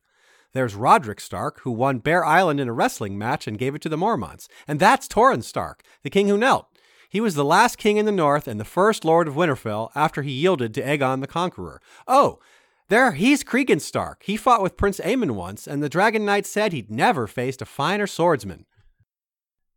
I love that first line in particular. The Maester told him the stories, and Old Nan made them come alive. The facts are amazing, but it's the story that's truly gripping and more memorable. Stories get passed down more easily than facts. That's a good part of why a lot of history that's lost still exists in song format, even though that's a less trustworthy format. Songs can even outlast stone sometimes. Like songs, the statues in the crypts are an easy springboard for storytelling, like Bale the Bard. An epic verse, poem, or song will, like a story, often start with setting and characters, and the crypts are similar. The setting is somber and reflective and mysterious, and these are the Starks. So when names get named, they're provocative even when we only have shreds of detail beyond that, because they're Starks, and the Starks are awesome. We've collected these shreds so that you can hear all that we know about the Starks who came long before. The Kings in the North. A Clash of Kings, Bran 7. Their footsteps echoed through the cavernous crypts. The shadows behind them swallowed his father as the shadows ahead retreated to unveil other statues. No mere lords, these, but the old kings in the north. On their brows they wore stone crowns. Torrhen Stark, the king who knelt. Edwin, the Spring King. Theon Stark, the Hungry Wolf. Brandon the Burner and Brandon the Shipwright. Jorah and Jonos. Brandon the Bad. Walton, the Moon King. Edarion, the Bridegroom. Iron. Benjen the Sweet and Benjen the Bitter. King Edric Snowbeard. Their faces were stern and strong, and some of them had done terrible things. But they were Starks, every one, and Bran knew all their tales. They're stone here, as it says, but in life, traditionally, the Kings of Winter wore a crown of bronze, with 9 points made of iron, shaped like swords. But why 9 points? Well, we don't know. We have no idea. This underscores how much Stark lineage, ancestry, and general history are lost. Such a major thing is gone, and just think of all the small things that we've lost with that. Despite that, it's fun to think about just how vast the line of Stark kings are, even if we only count the statues and not some of the mythical figures who maybe should be included, but we don't know who they all are, besides like Brandon the Builder. Lines like, quote, "Down to the deeper levels where kings more ancient still sat their dark thrones," are the literary equivalent of "a picture is worth 1,000 words" to us, the obsessed A Song of Ice and Fire fan. It takes us back thousands of years ago to when there were 100 or more kings in Westeros. And over the years, these kings fought, and the defeated kingdoms were absorbed, forming progressively larger kingdoms. This is part of why the early Starks were said to be hard men for hard times, as they had a lot more fighting to do than the more recent Starks, who ruled over a united North. These faced rebellions and had problems in cold and winter to deal with, but their ancestors had worse. They faced independent kingdoms like the Barrow Kings of the Barrowlands and the far worse Red Kings of the Dreadfort. Those Starks also faced supernatural enemies, at least a few of whom had kingdoms of their own. And as it is so often with conquered kingdoms, the conqueror takes a daughter of the defeated, so their descendants have a blood claim that unites the two dynasties. The extension of this is that behind the mysteries of Jon's parentage are older mysteries of heritage that speak to supernatural bloodlines for all the Starks. And I'm not talking about the others this time. The world of ice and fire. Ancient ballads, among the oldest to be found in the archives of the Citadel of Oldtown, tell of how one king of winter drove the giants from the north, whilst another felled the skin-changer Gavin Greywolf and his kin in a savage War of the Wolves. But we have only the word of singers that such kings and such battles ever existed. If these kings are buried in the crypts, would we even know about it? They could exist down there in unmarked form, and we'd be none the wiser. Though the maesters do apparently record such things when they can. For example, we know of a Maester Kennet's, quote, Passage of the Dead, which is a study of the barrow fields and graves and tombs of the North in his time of service at Winterfell during the long reign of Cregan Stark. That's what we're told in The World of Ice and Fire. But Cregan died only, a little over a century ago, so this is a fairly recent study. However, you'd think that since Winterfell has had maesters for as long as we know, even before the Seven Kingdoms existed, maesters have been a thing for a long time, thousands of years. Maester Kennett probably referred to older maesters and what they had written about Winterfell. If we only had those notes. I would love to see them. Maester Kennett's or the older ones, either of them. Give me any of it. Despite that, we somehow do have at least a few names of Stark kings from these more openly magical times. The World of Ice and Fire. The archives of the Citadel contain a letter from Maester Aemon sent in the early years of the reign of Aegon V, which reports on such an account from a ranger named Redwyn, written in the days of King Doran Stark. It recounts a journey to Lorne Point and the frozen shore, in which it is claimed that the ranger and his companions fought giants and traded with the children of the forest. Then again, since we know giants and children both still exist even now, this may not be that long ago after all. It may not be that old. Especially since anything written down can't be truly ancient, since there was no writing back then. What we have for you now is an overview of all the kings of winter and the few deeds we know that are attributed to them. Most of these we see statues of in the crypts, though I've added a few other names that might not be. For example, we'll start with Brandon the Builder, who is probably not in the crypts, but it would be awesome if he was. Next we have Brandon the Breaker, who is probably the next oldest that we know of. He took down the 13th Lord Commander of the Night's Watch, and considering Jon is like 998th, I believe, you can imagine that is a really long time ago. But the thing that's special about him isn't that he was the 13th and that he was so old, although that matters. It's that this is the one who became Night's King. And according to the legend, he was brother of Brandon the Breaker. And Brandon the Breaker also obliterated all records of this brother of his, which is a strange thing to say, because that's a time when they didn't really have records. Maybe there were runic inscriptions or something. That would count as records, and maybe Brandon the Breaker got rid of those. This is supposed to maybe help explain to us why this Night's King legend is extra obscured by legend. But also, it happened a really long time ago, that's good enough to keep it really well obscure. Still, George had his reasons, and they're probably good reasons. Next, we have Doran Stark, who is mentioned in the quote above, the one who reigned during a time that rangers traded with children and fought giants. He may be the next oldest, but this is a rough guess.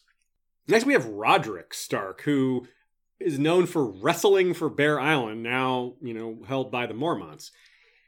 This is puzzling a little bit because it's said that Bear Island was lost to King Loren Greyjoy, who was elected by Kingsmoot.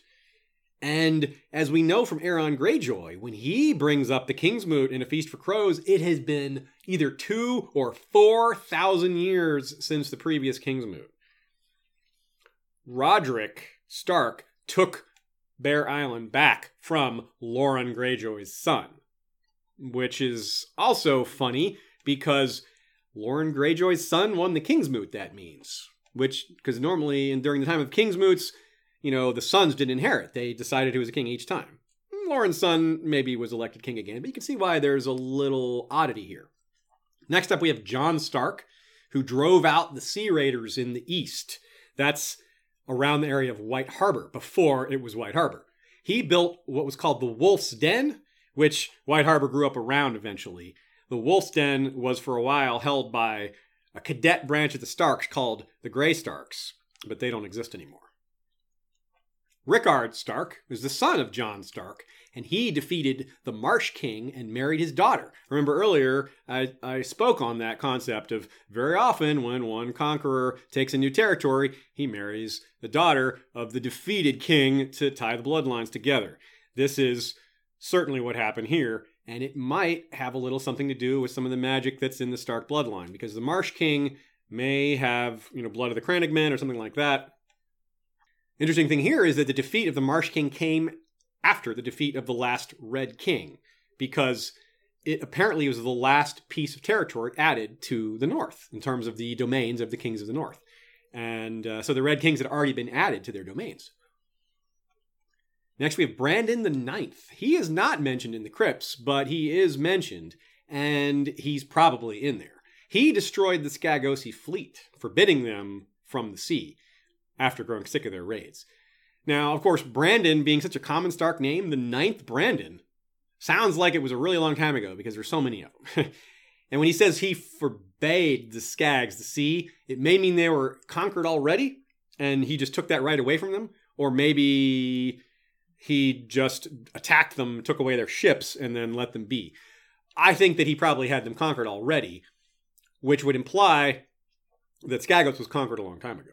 It would also imply that the Red Kings had been conquered by this time, because it would be weird, if you look at it geographically, it'd be kind of weird for the Starks to conquer around the Bolton territory, right? The Skagos is east of the Dreadfort, and the Dreadfort is east of Winterfell. So you would think that they would not conquer, a territory that's past what the Boltons hold. So it's a good, it's cool to see how many different things we can infer from all this, even if there's still so much left undiscovered. Another name that's probably more familiar because it's a very, it's just a memorable name. Edric Snowbeard. He supposedly reigned 100 years, which, if we're deconstructing the myth, that probably means he reigned until he was past 100. He was probably just really old. He probably didn't actually reign 100 years. Although it's possible. It is possible. He raised the outer walls of Winterfell. And there's two sets of walls. There's the 80-foot walls and the 100-foot walls. So it makes it really hard to attack, unless you know a secret way in, which may or may not exist. More on that later. But those walls were really important. They're still there, and that's a notable achievement. During Edric Snowbeard's reign, when he was really near the end of his time, he faced a lot of rebellions by Bolton, Ironborn, and the Wolf's Den, which still wasn't White Harbor by this point, was taken over by slavers.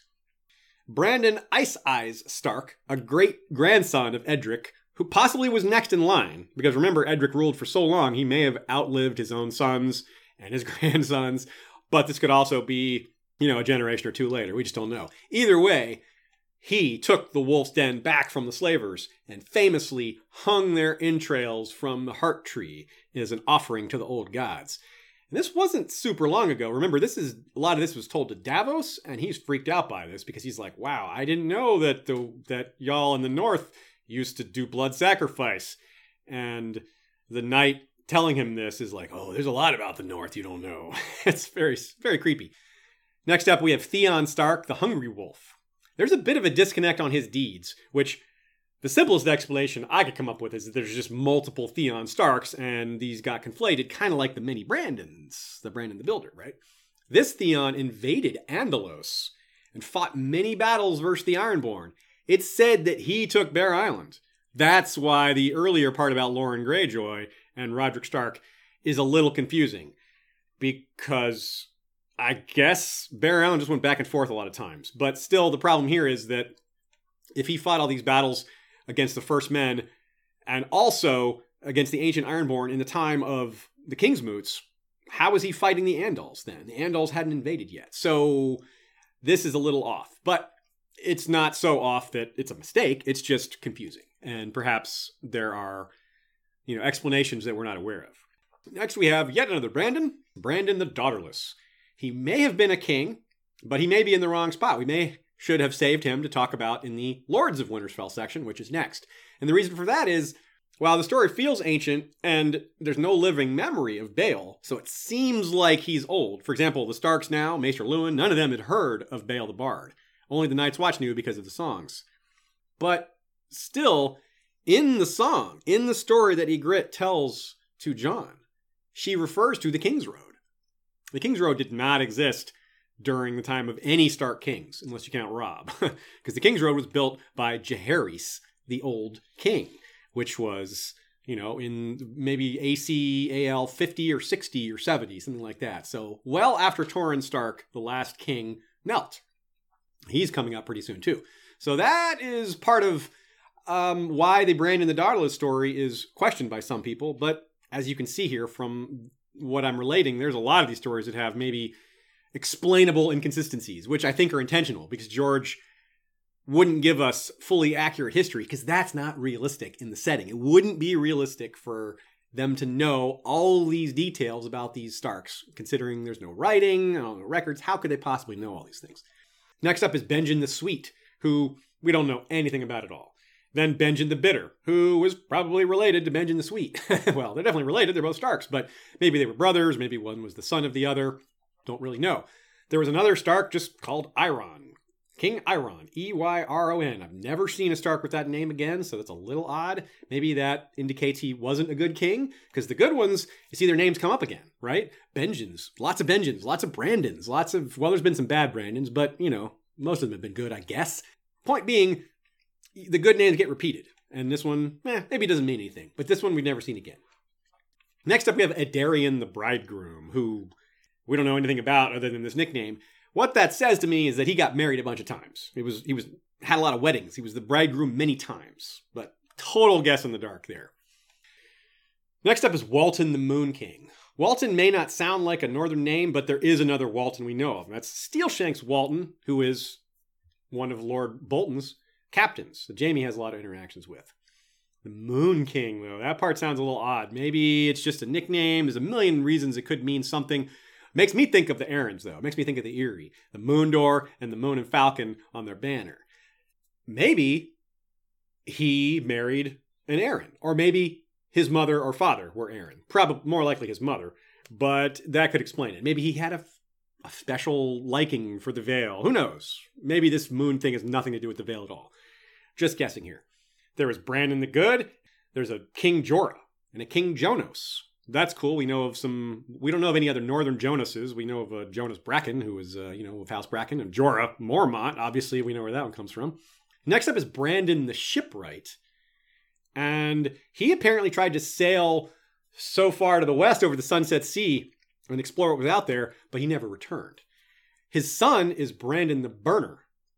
Now, there's a song called The Burning of the Ships in the north, and it might be about him. Also, it's supposedly Brandon the Burner lived only hundreds of years ago, which to me sounds like near the end of the Stark Kings, as we get into the last king. And the reason that is not just because it says hundreds of years ago, it's because of the burning of the ships. And here's why.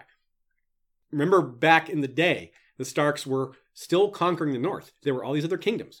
They were not about to go sending expeditions off of the west coast of Westeros when they didn't even control the west coast of Westeros. So it's very likely something that they did after the entire north was conquered, well in hand.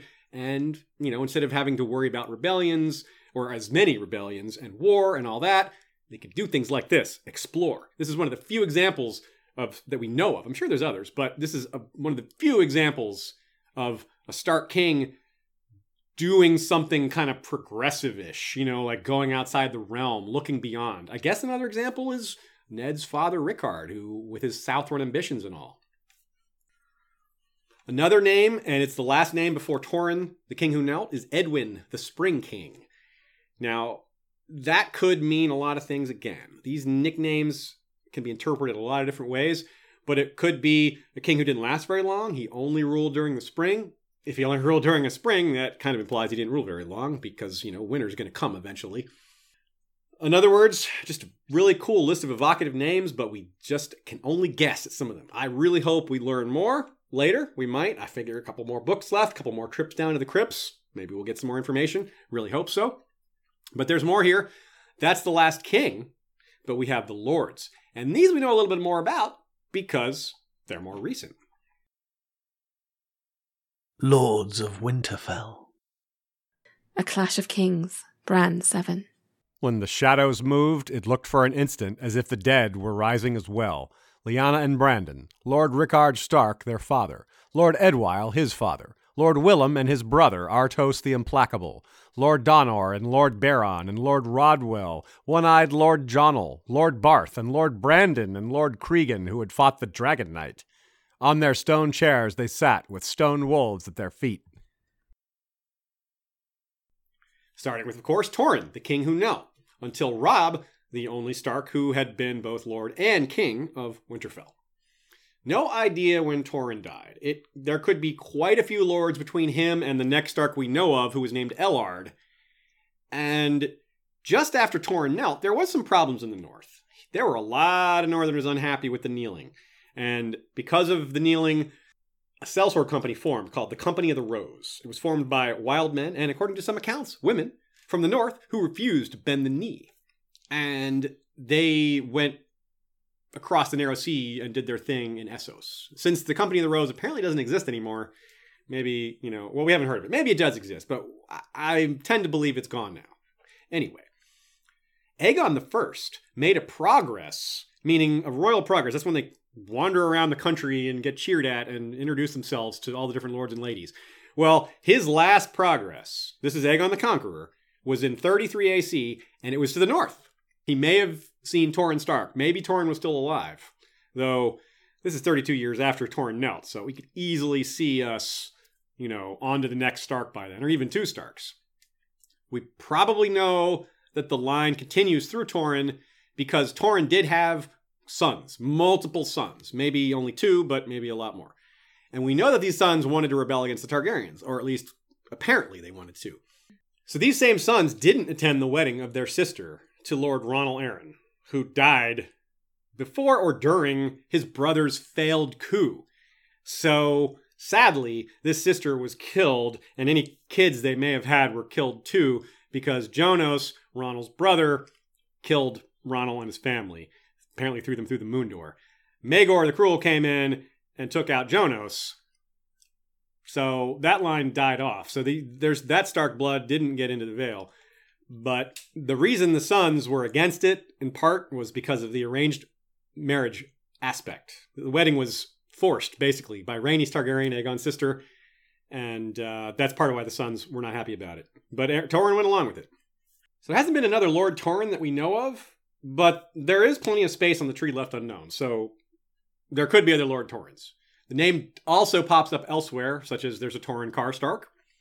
So it may not be a shameful name, and that's kind of what I'm getting at here. I want to know if the kneeling of Lord Torrhen, King Torrhen, who became Lord Torrhen, whether that meant that the name was associated with cowardice or weakness or giving up or capitulation, some of those things.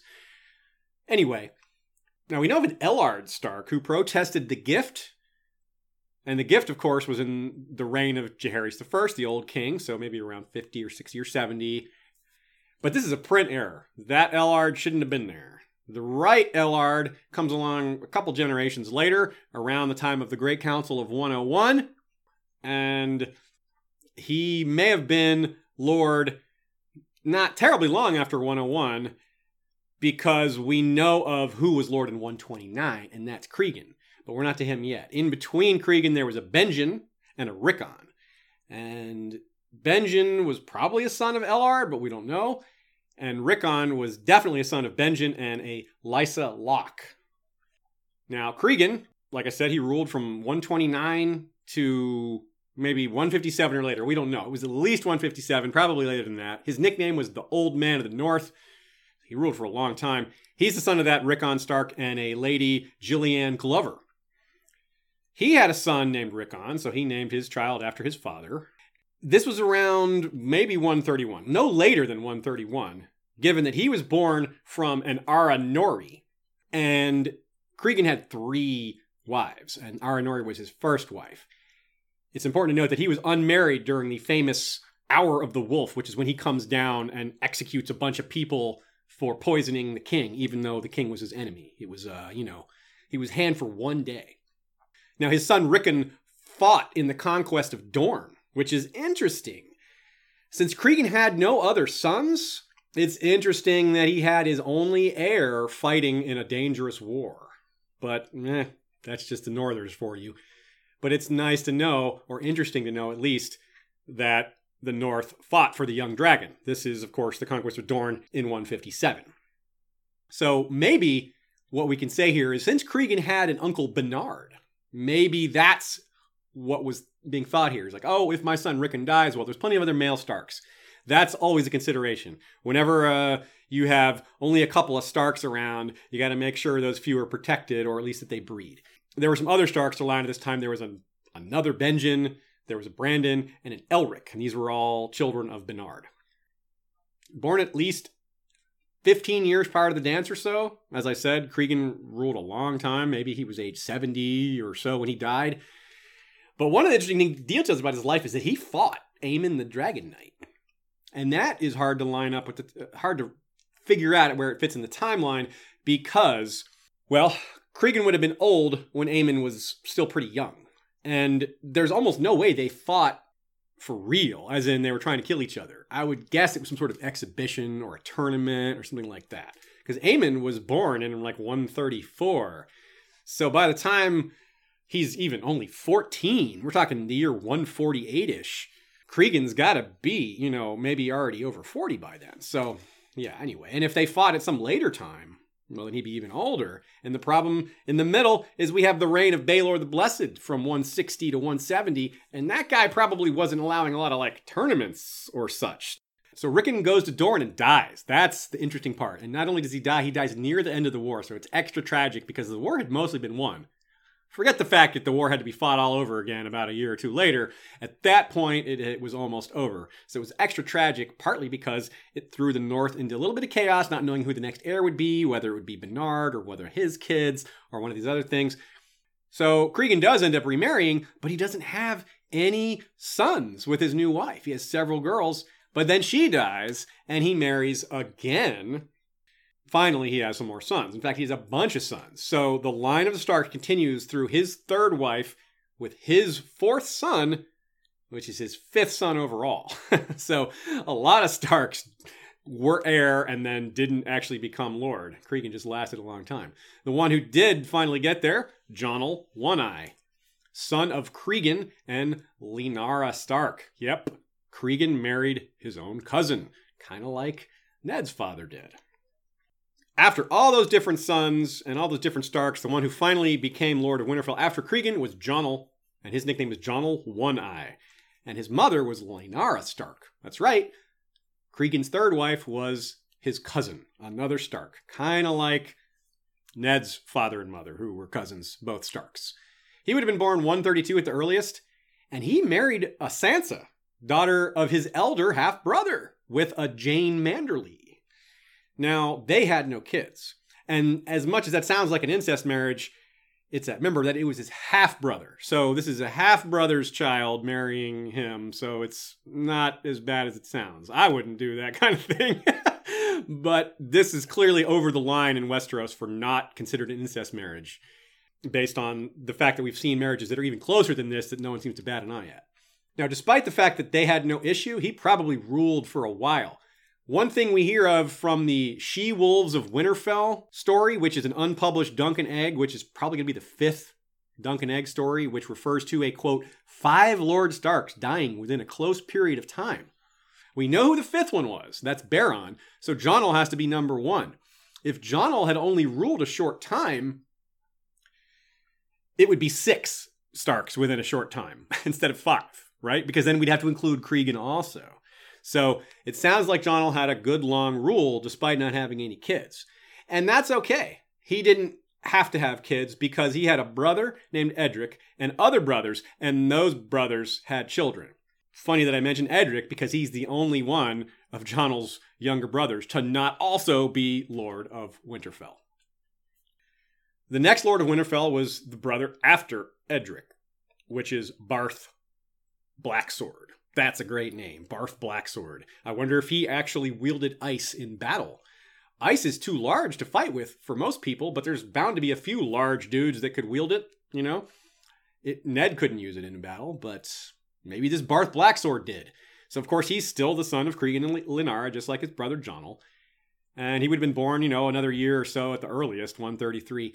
We do have a rough time frame of his death, somewhere between 184 and 209, because he died during the reign of Daeron II, and he was killed by Scagosi. He fought the Scagosi Rebellion, and since the rebellion took several years to put down, then we're probably talking closer to the year 200 than we are to 209. I'm thinking more on the early end of this time frame than the later, because of this rebellion took so long to go out. He also had no children, and again, he was not under a lot of pressure to produce an heir because his younger brothers existed, and at least one of them had kids.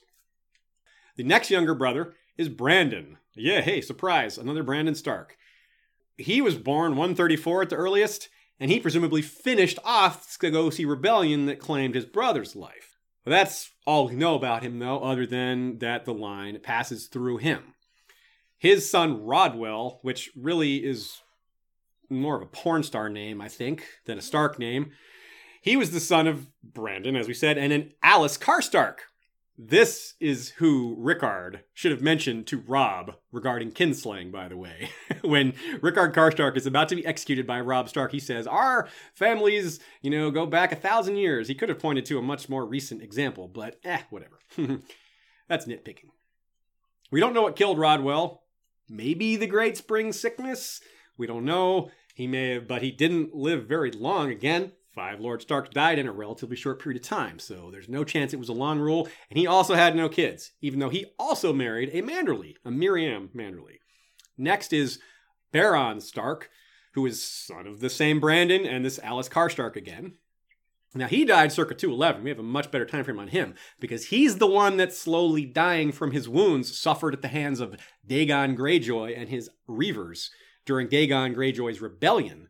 And this is around the time that Bloodraven was handed the king. And Bloodraven was so focused on Bittersteel and the Blackfires that he kind of allowed Dagon to run wild. And this Baron even had an alliance with the Lannisters of Casterly Rock. And he married a Royce. This Laura Royce is kind of a major matriarch in Stark history, as I talked about in our episode on the Royces. Their first son, at least the one who took over, there may have been one before him, but the one who inherited Winterfell is Donor Stark. Really missed opportunity there, George. You got a Stark named Donner, as in the Donner Party, and he's not the one that lost to the Cannibal Skags? Come on. Before we knew this, we knew the name of Donner before we knew which Stark died when. A bunch of us on the forums used to be so sure that Donner would be the one killed by the Skags because we figured that was George's sense of humor. But nope, we were wrong. Anyway, he was too young to marry, most likely, and still died really young. So next up, we have Willem Stark, who is also the son of Baron and Laura. And he was born sometime before 211 because Baron died in 211. So clearly he had to, unless there was one of those things where his mother got pregnant and then his father dies before he's born. But that's only a 9-month time frame.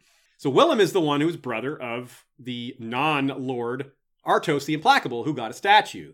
Willem was killed by Raymond Redbeard, the Wildling King, in 226.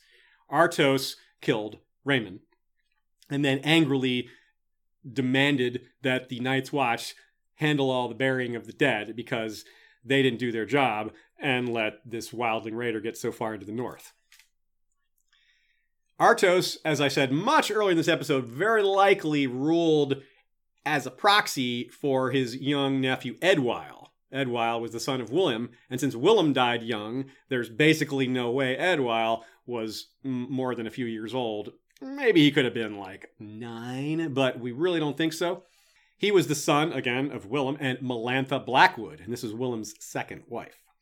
His elder half-brother died very young. This is Edwyle's elder half-brother, and this story is mentioned by Old Nan. She refers to her coming to be a wet nurse to Winterfell, and at that time there was a young Brandon who died around maybe 2 or 3 years old, and Old Nan kind of refers to Bran and kind of in the same way, refers to them familiarly that way. Now, Edwyle had a sister named Jocelyn who married back into the Royce family. So that's their grandmother, right? Edwyle's grandmother was a Royce. So that's cool. So they kept apparently kept their good ties there. There was a huge, horrible winter from 230 to 236. So this is what Edwyle lived through as a young boy. He probably came of age just after that. So he had a rough upbringing living through that winter. He had tough times. And that may speak to why Rickard was a bit like the way he was. Although, to be fair, we don't actually know a lot about Rickard, but other than that, he was the son of Edwyle and a Locke, Marna Locke, and he died in 282, of course, thanks to the Mad King. We all know that story well. I don't need to repeat that one. Finally, now we get to Ned Stark himself. He's the son of Lyanna Stark and Rickard. Lyanna being Rickard's first cousin. Lyanna also having a very similar name to the previous Stark cousin marriage that we see, which is a Lyanna marrying Cregan. Lyanna is a daughter of Roderick, the Wandering Wolf, and Arya Flint. Roderick was a son of Beren and Laura Royce, that same Beren who was killed by Dagon Greyjoy's Reavers. So this is kind of funny because it means that Ned's great-grandmother Laura is also his great-great-grandmother Laura. And his great-grandfather Beren is also his great-great-grandfather Beren. The same person. They're just his great-grandfather if you go up one tree, and it's his great-great-grandfather if you go up the other tree. It's all very confusing, but also very funny. Bran himself tells us about most of these statues, and he learned to feel comfortable in the crypts and with the idea that one day he would rest there forever with all these other Starks. But instead, it might not happen. He may be destined to rest forever in a living weirwood throne instead of a dead stone one. As he's leaving the crypts at the end of the Clash of Kings, he thinks that he's always expected to be buried here, but starts to doubt that it'll actually happen. He asks himself, quote, "If I go up, will I ever come back down? Where will I go when I die?"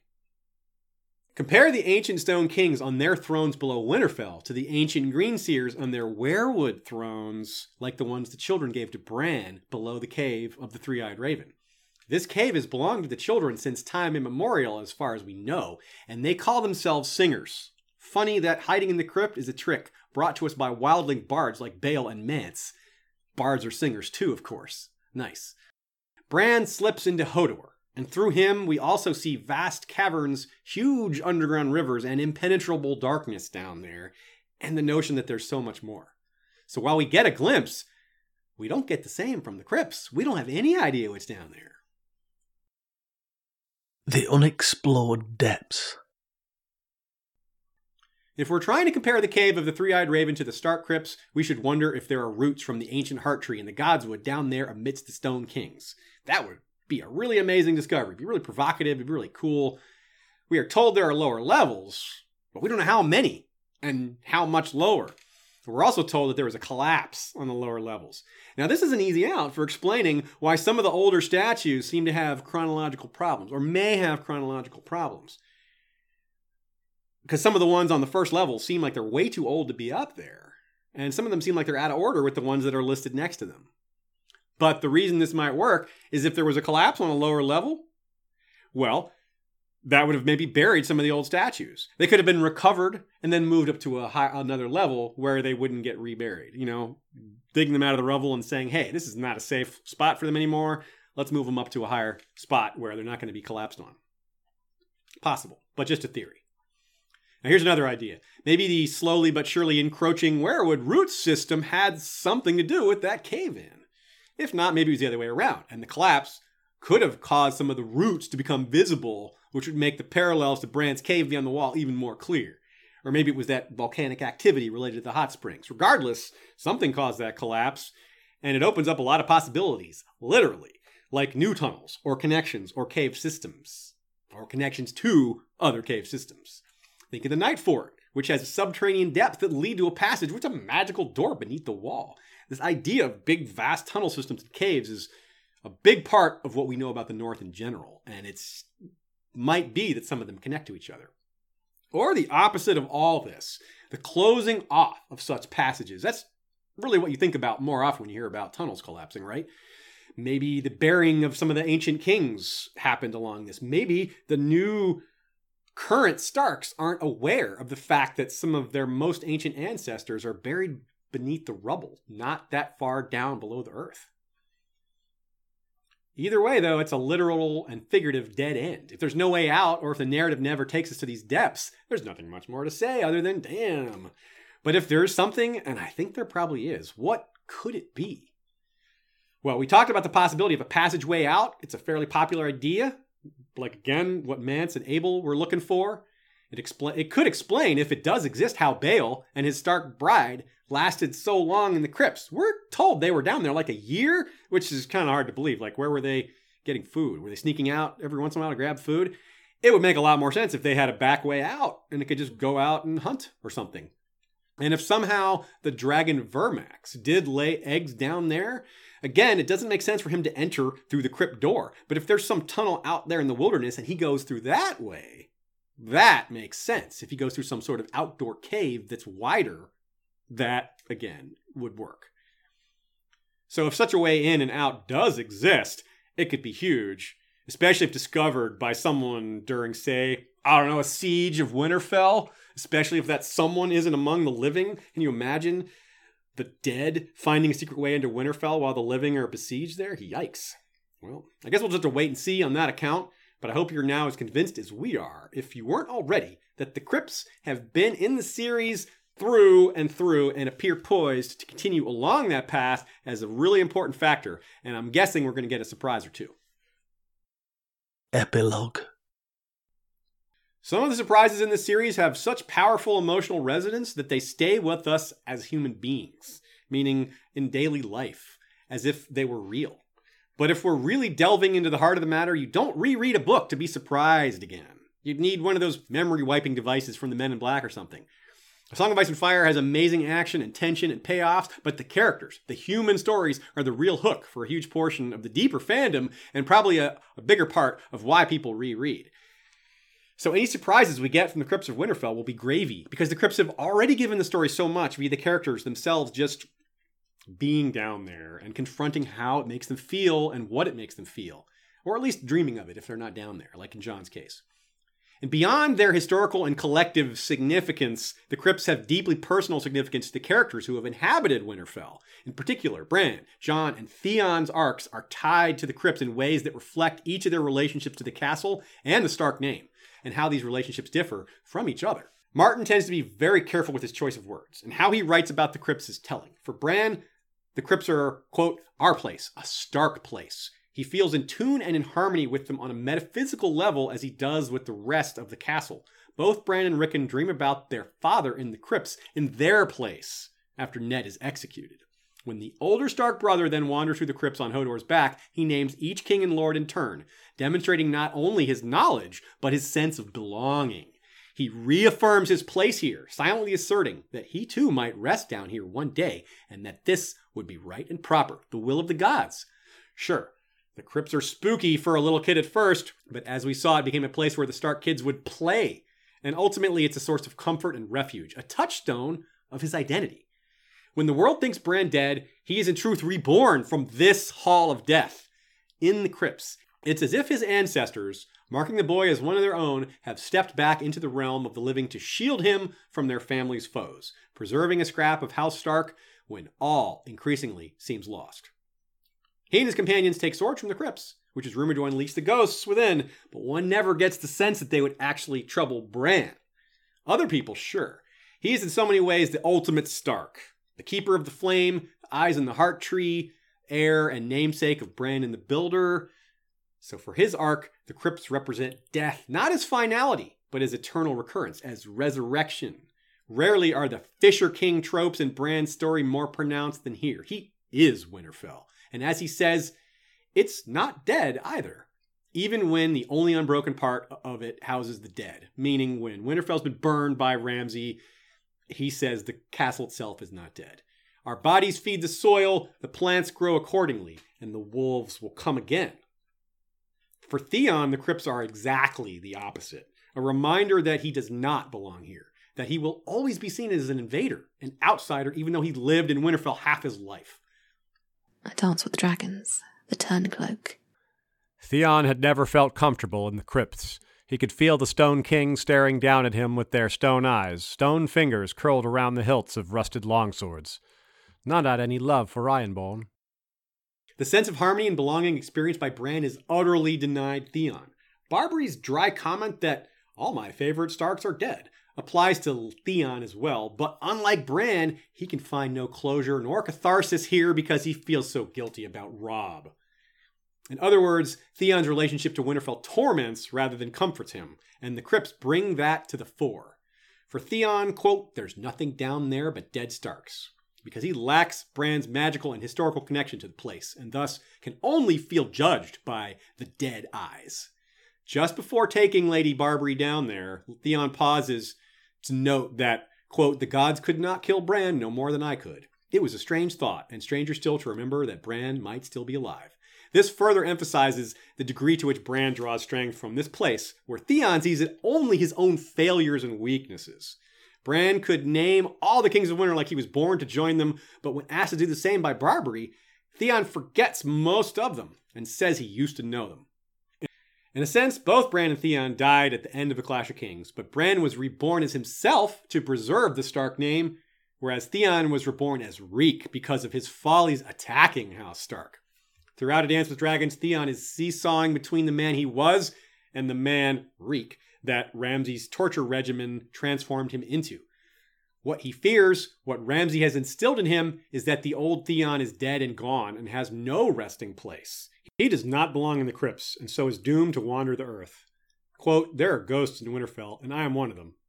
And that's fitting because the whole idea of a ghost is a spirit that can't rest. And then finally there's Jon, caught in between as he so often is. You could argue that his relationship to the crypts, and thus Winterfell as a whole, is half Bran's and half Theon's, not insider nor outsider, but both and neither. Unlike Theon, he doesn't have the status of violent other keeping him at arm's length from House Stark. Jon was not brought to Winterfell as a hostage, nor did he ever claim it for himself. Indeed, he specifically rejected it when offered. But unlike Bran, he's not a true Stark, so the crypts were not built to house his eternal remains. As such, the crypts keep calling to him in his dreams, and yet he is always alone there, seeing the oneness Bran experiences as if from behind glass. A Storm of Swords, Sam 4. I don't even dream of ghosts anymore. All my dreams are of the crypts, of the Stone Kings on their thrones. Sometimes I hear Robb's voice, and my father's, as if they were at a feast, but there's a wall between us, and I know that no place has been set for me. The living have no place at the feasts of the dead. It tore the heart from Sam to hold his silence then. Bran's not dead, Jon, he wanted to say. Indeed, Bran's not dead, but Jon, unlike Theon, doesn't know that. As such, he can find no comfort there. No answers, only more questions. Even Theon has a non-Stark identity he can fall back on, one which may prove his post-Reek salvation. A Dance with Dragons, Reek 2. We are Ironborn, he thought with a sudden flash of pride, and for half a heartbeat he was a prince again, Lord Balon's son, the blood of Pike.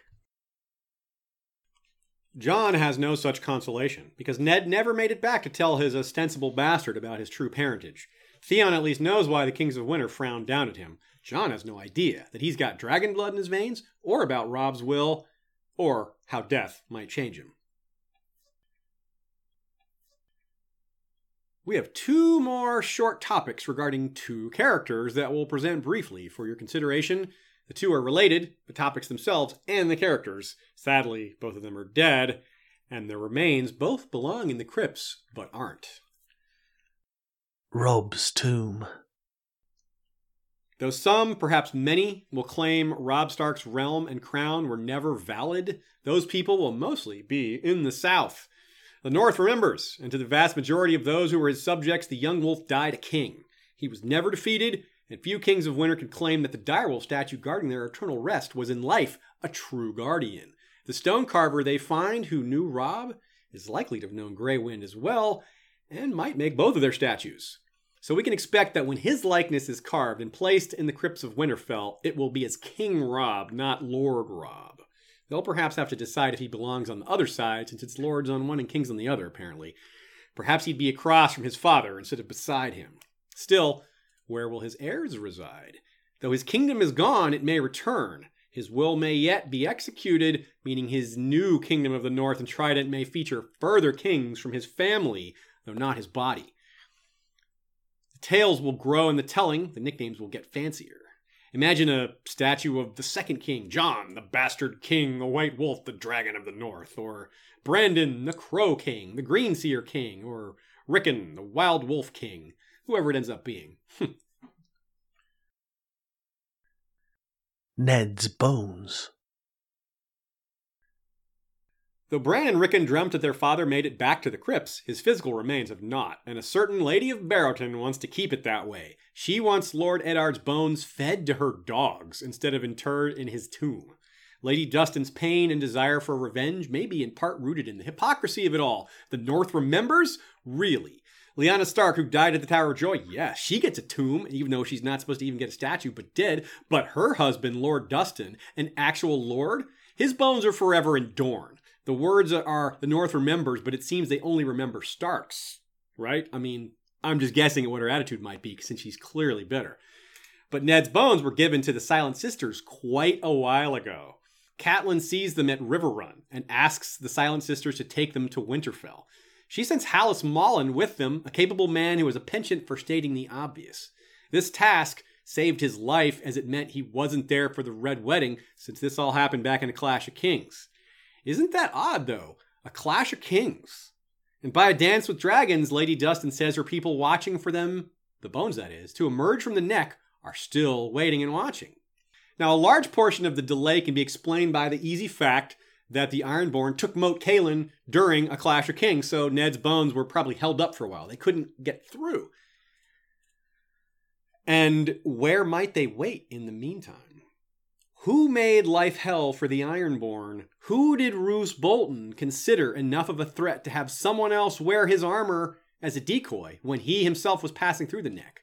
None other than Jojen and Mira's people, the Crannogmen, with their sneaky poisoned arrows and such. So our best guess is that Ned's bones are currently with Howland Reed, who should also know of Robb's will by now. Another great example of George R. R. Martin managing several plots at once, with stories within stories and plots within plots, and yet another connection to the Crypts of Winterfell.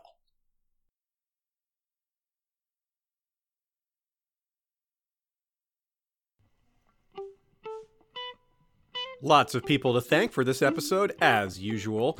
Thanks to Ashea for all the video work, the production, and a lot of other things that happened behind the scenes that we couldn't possibly mention all of.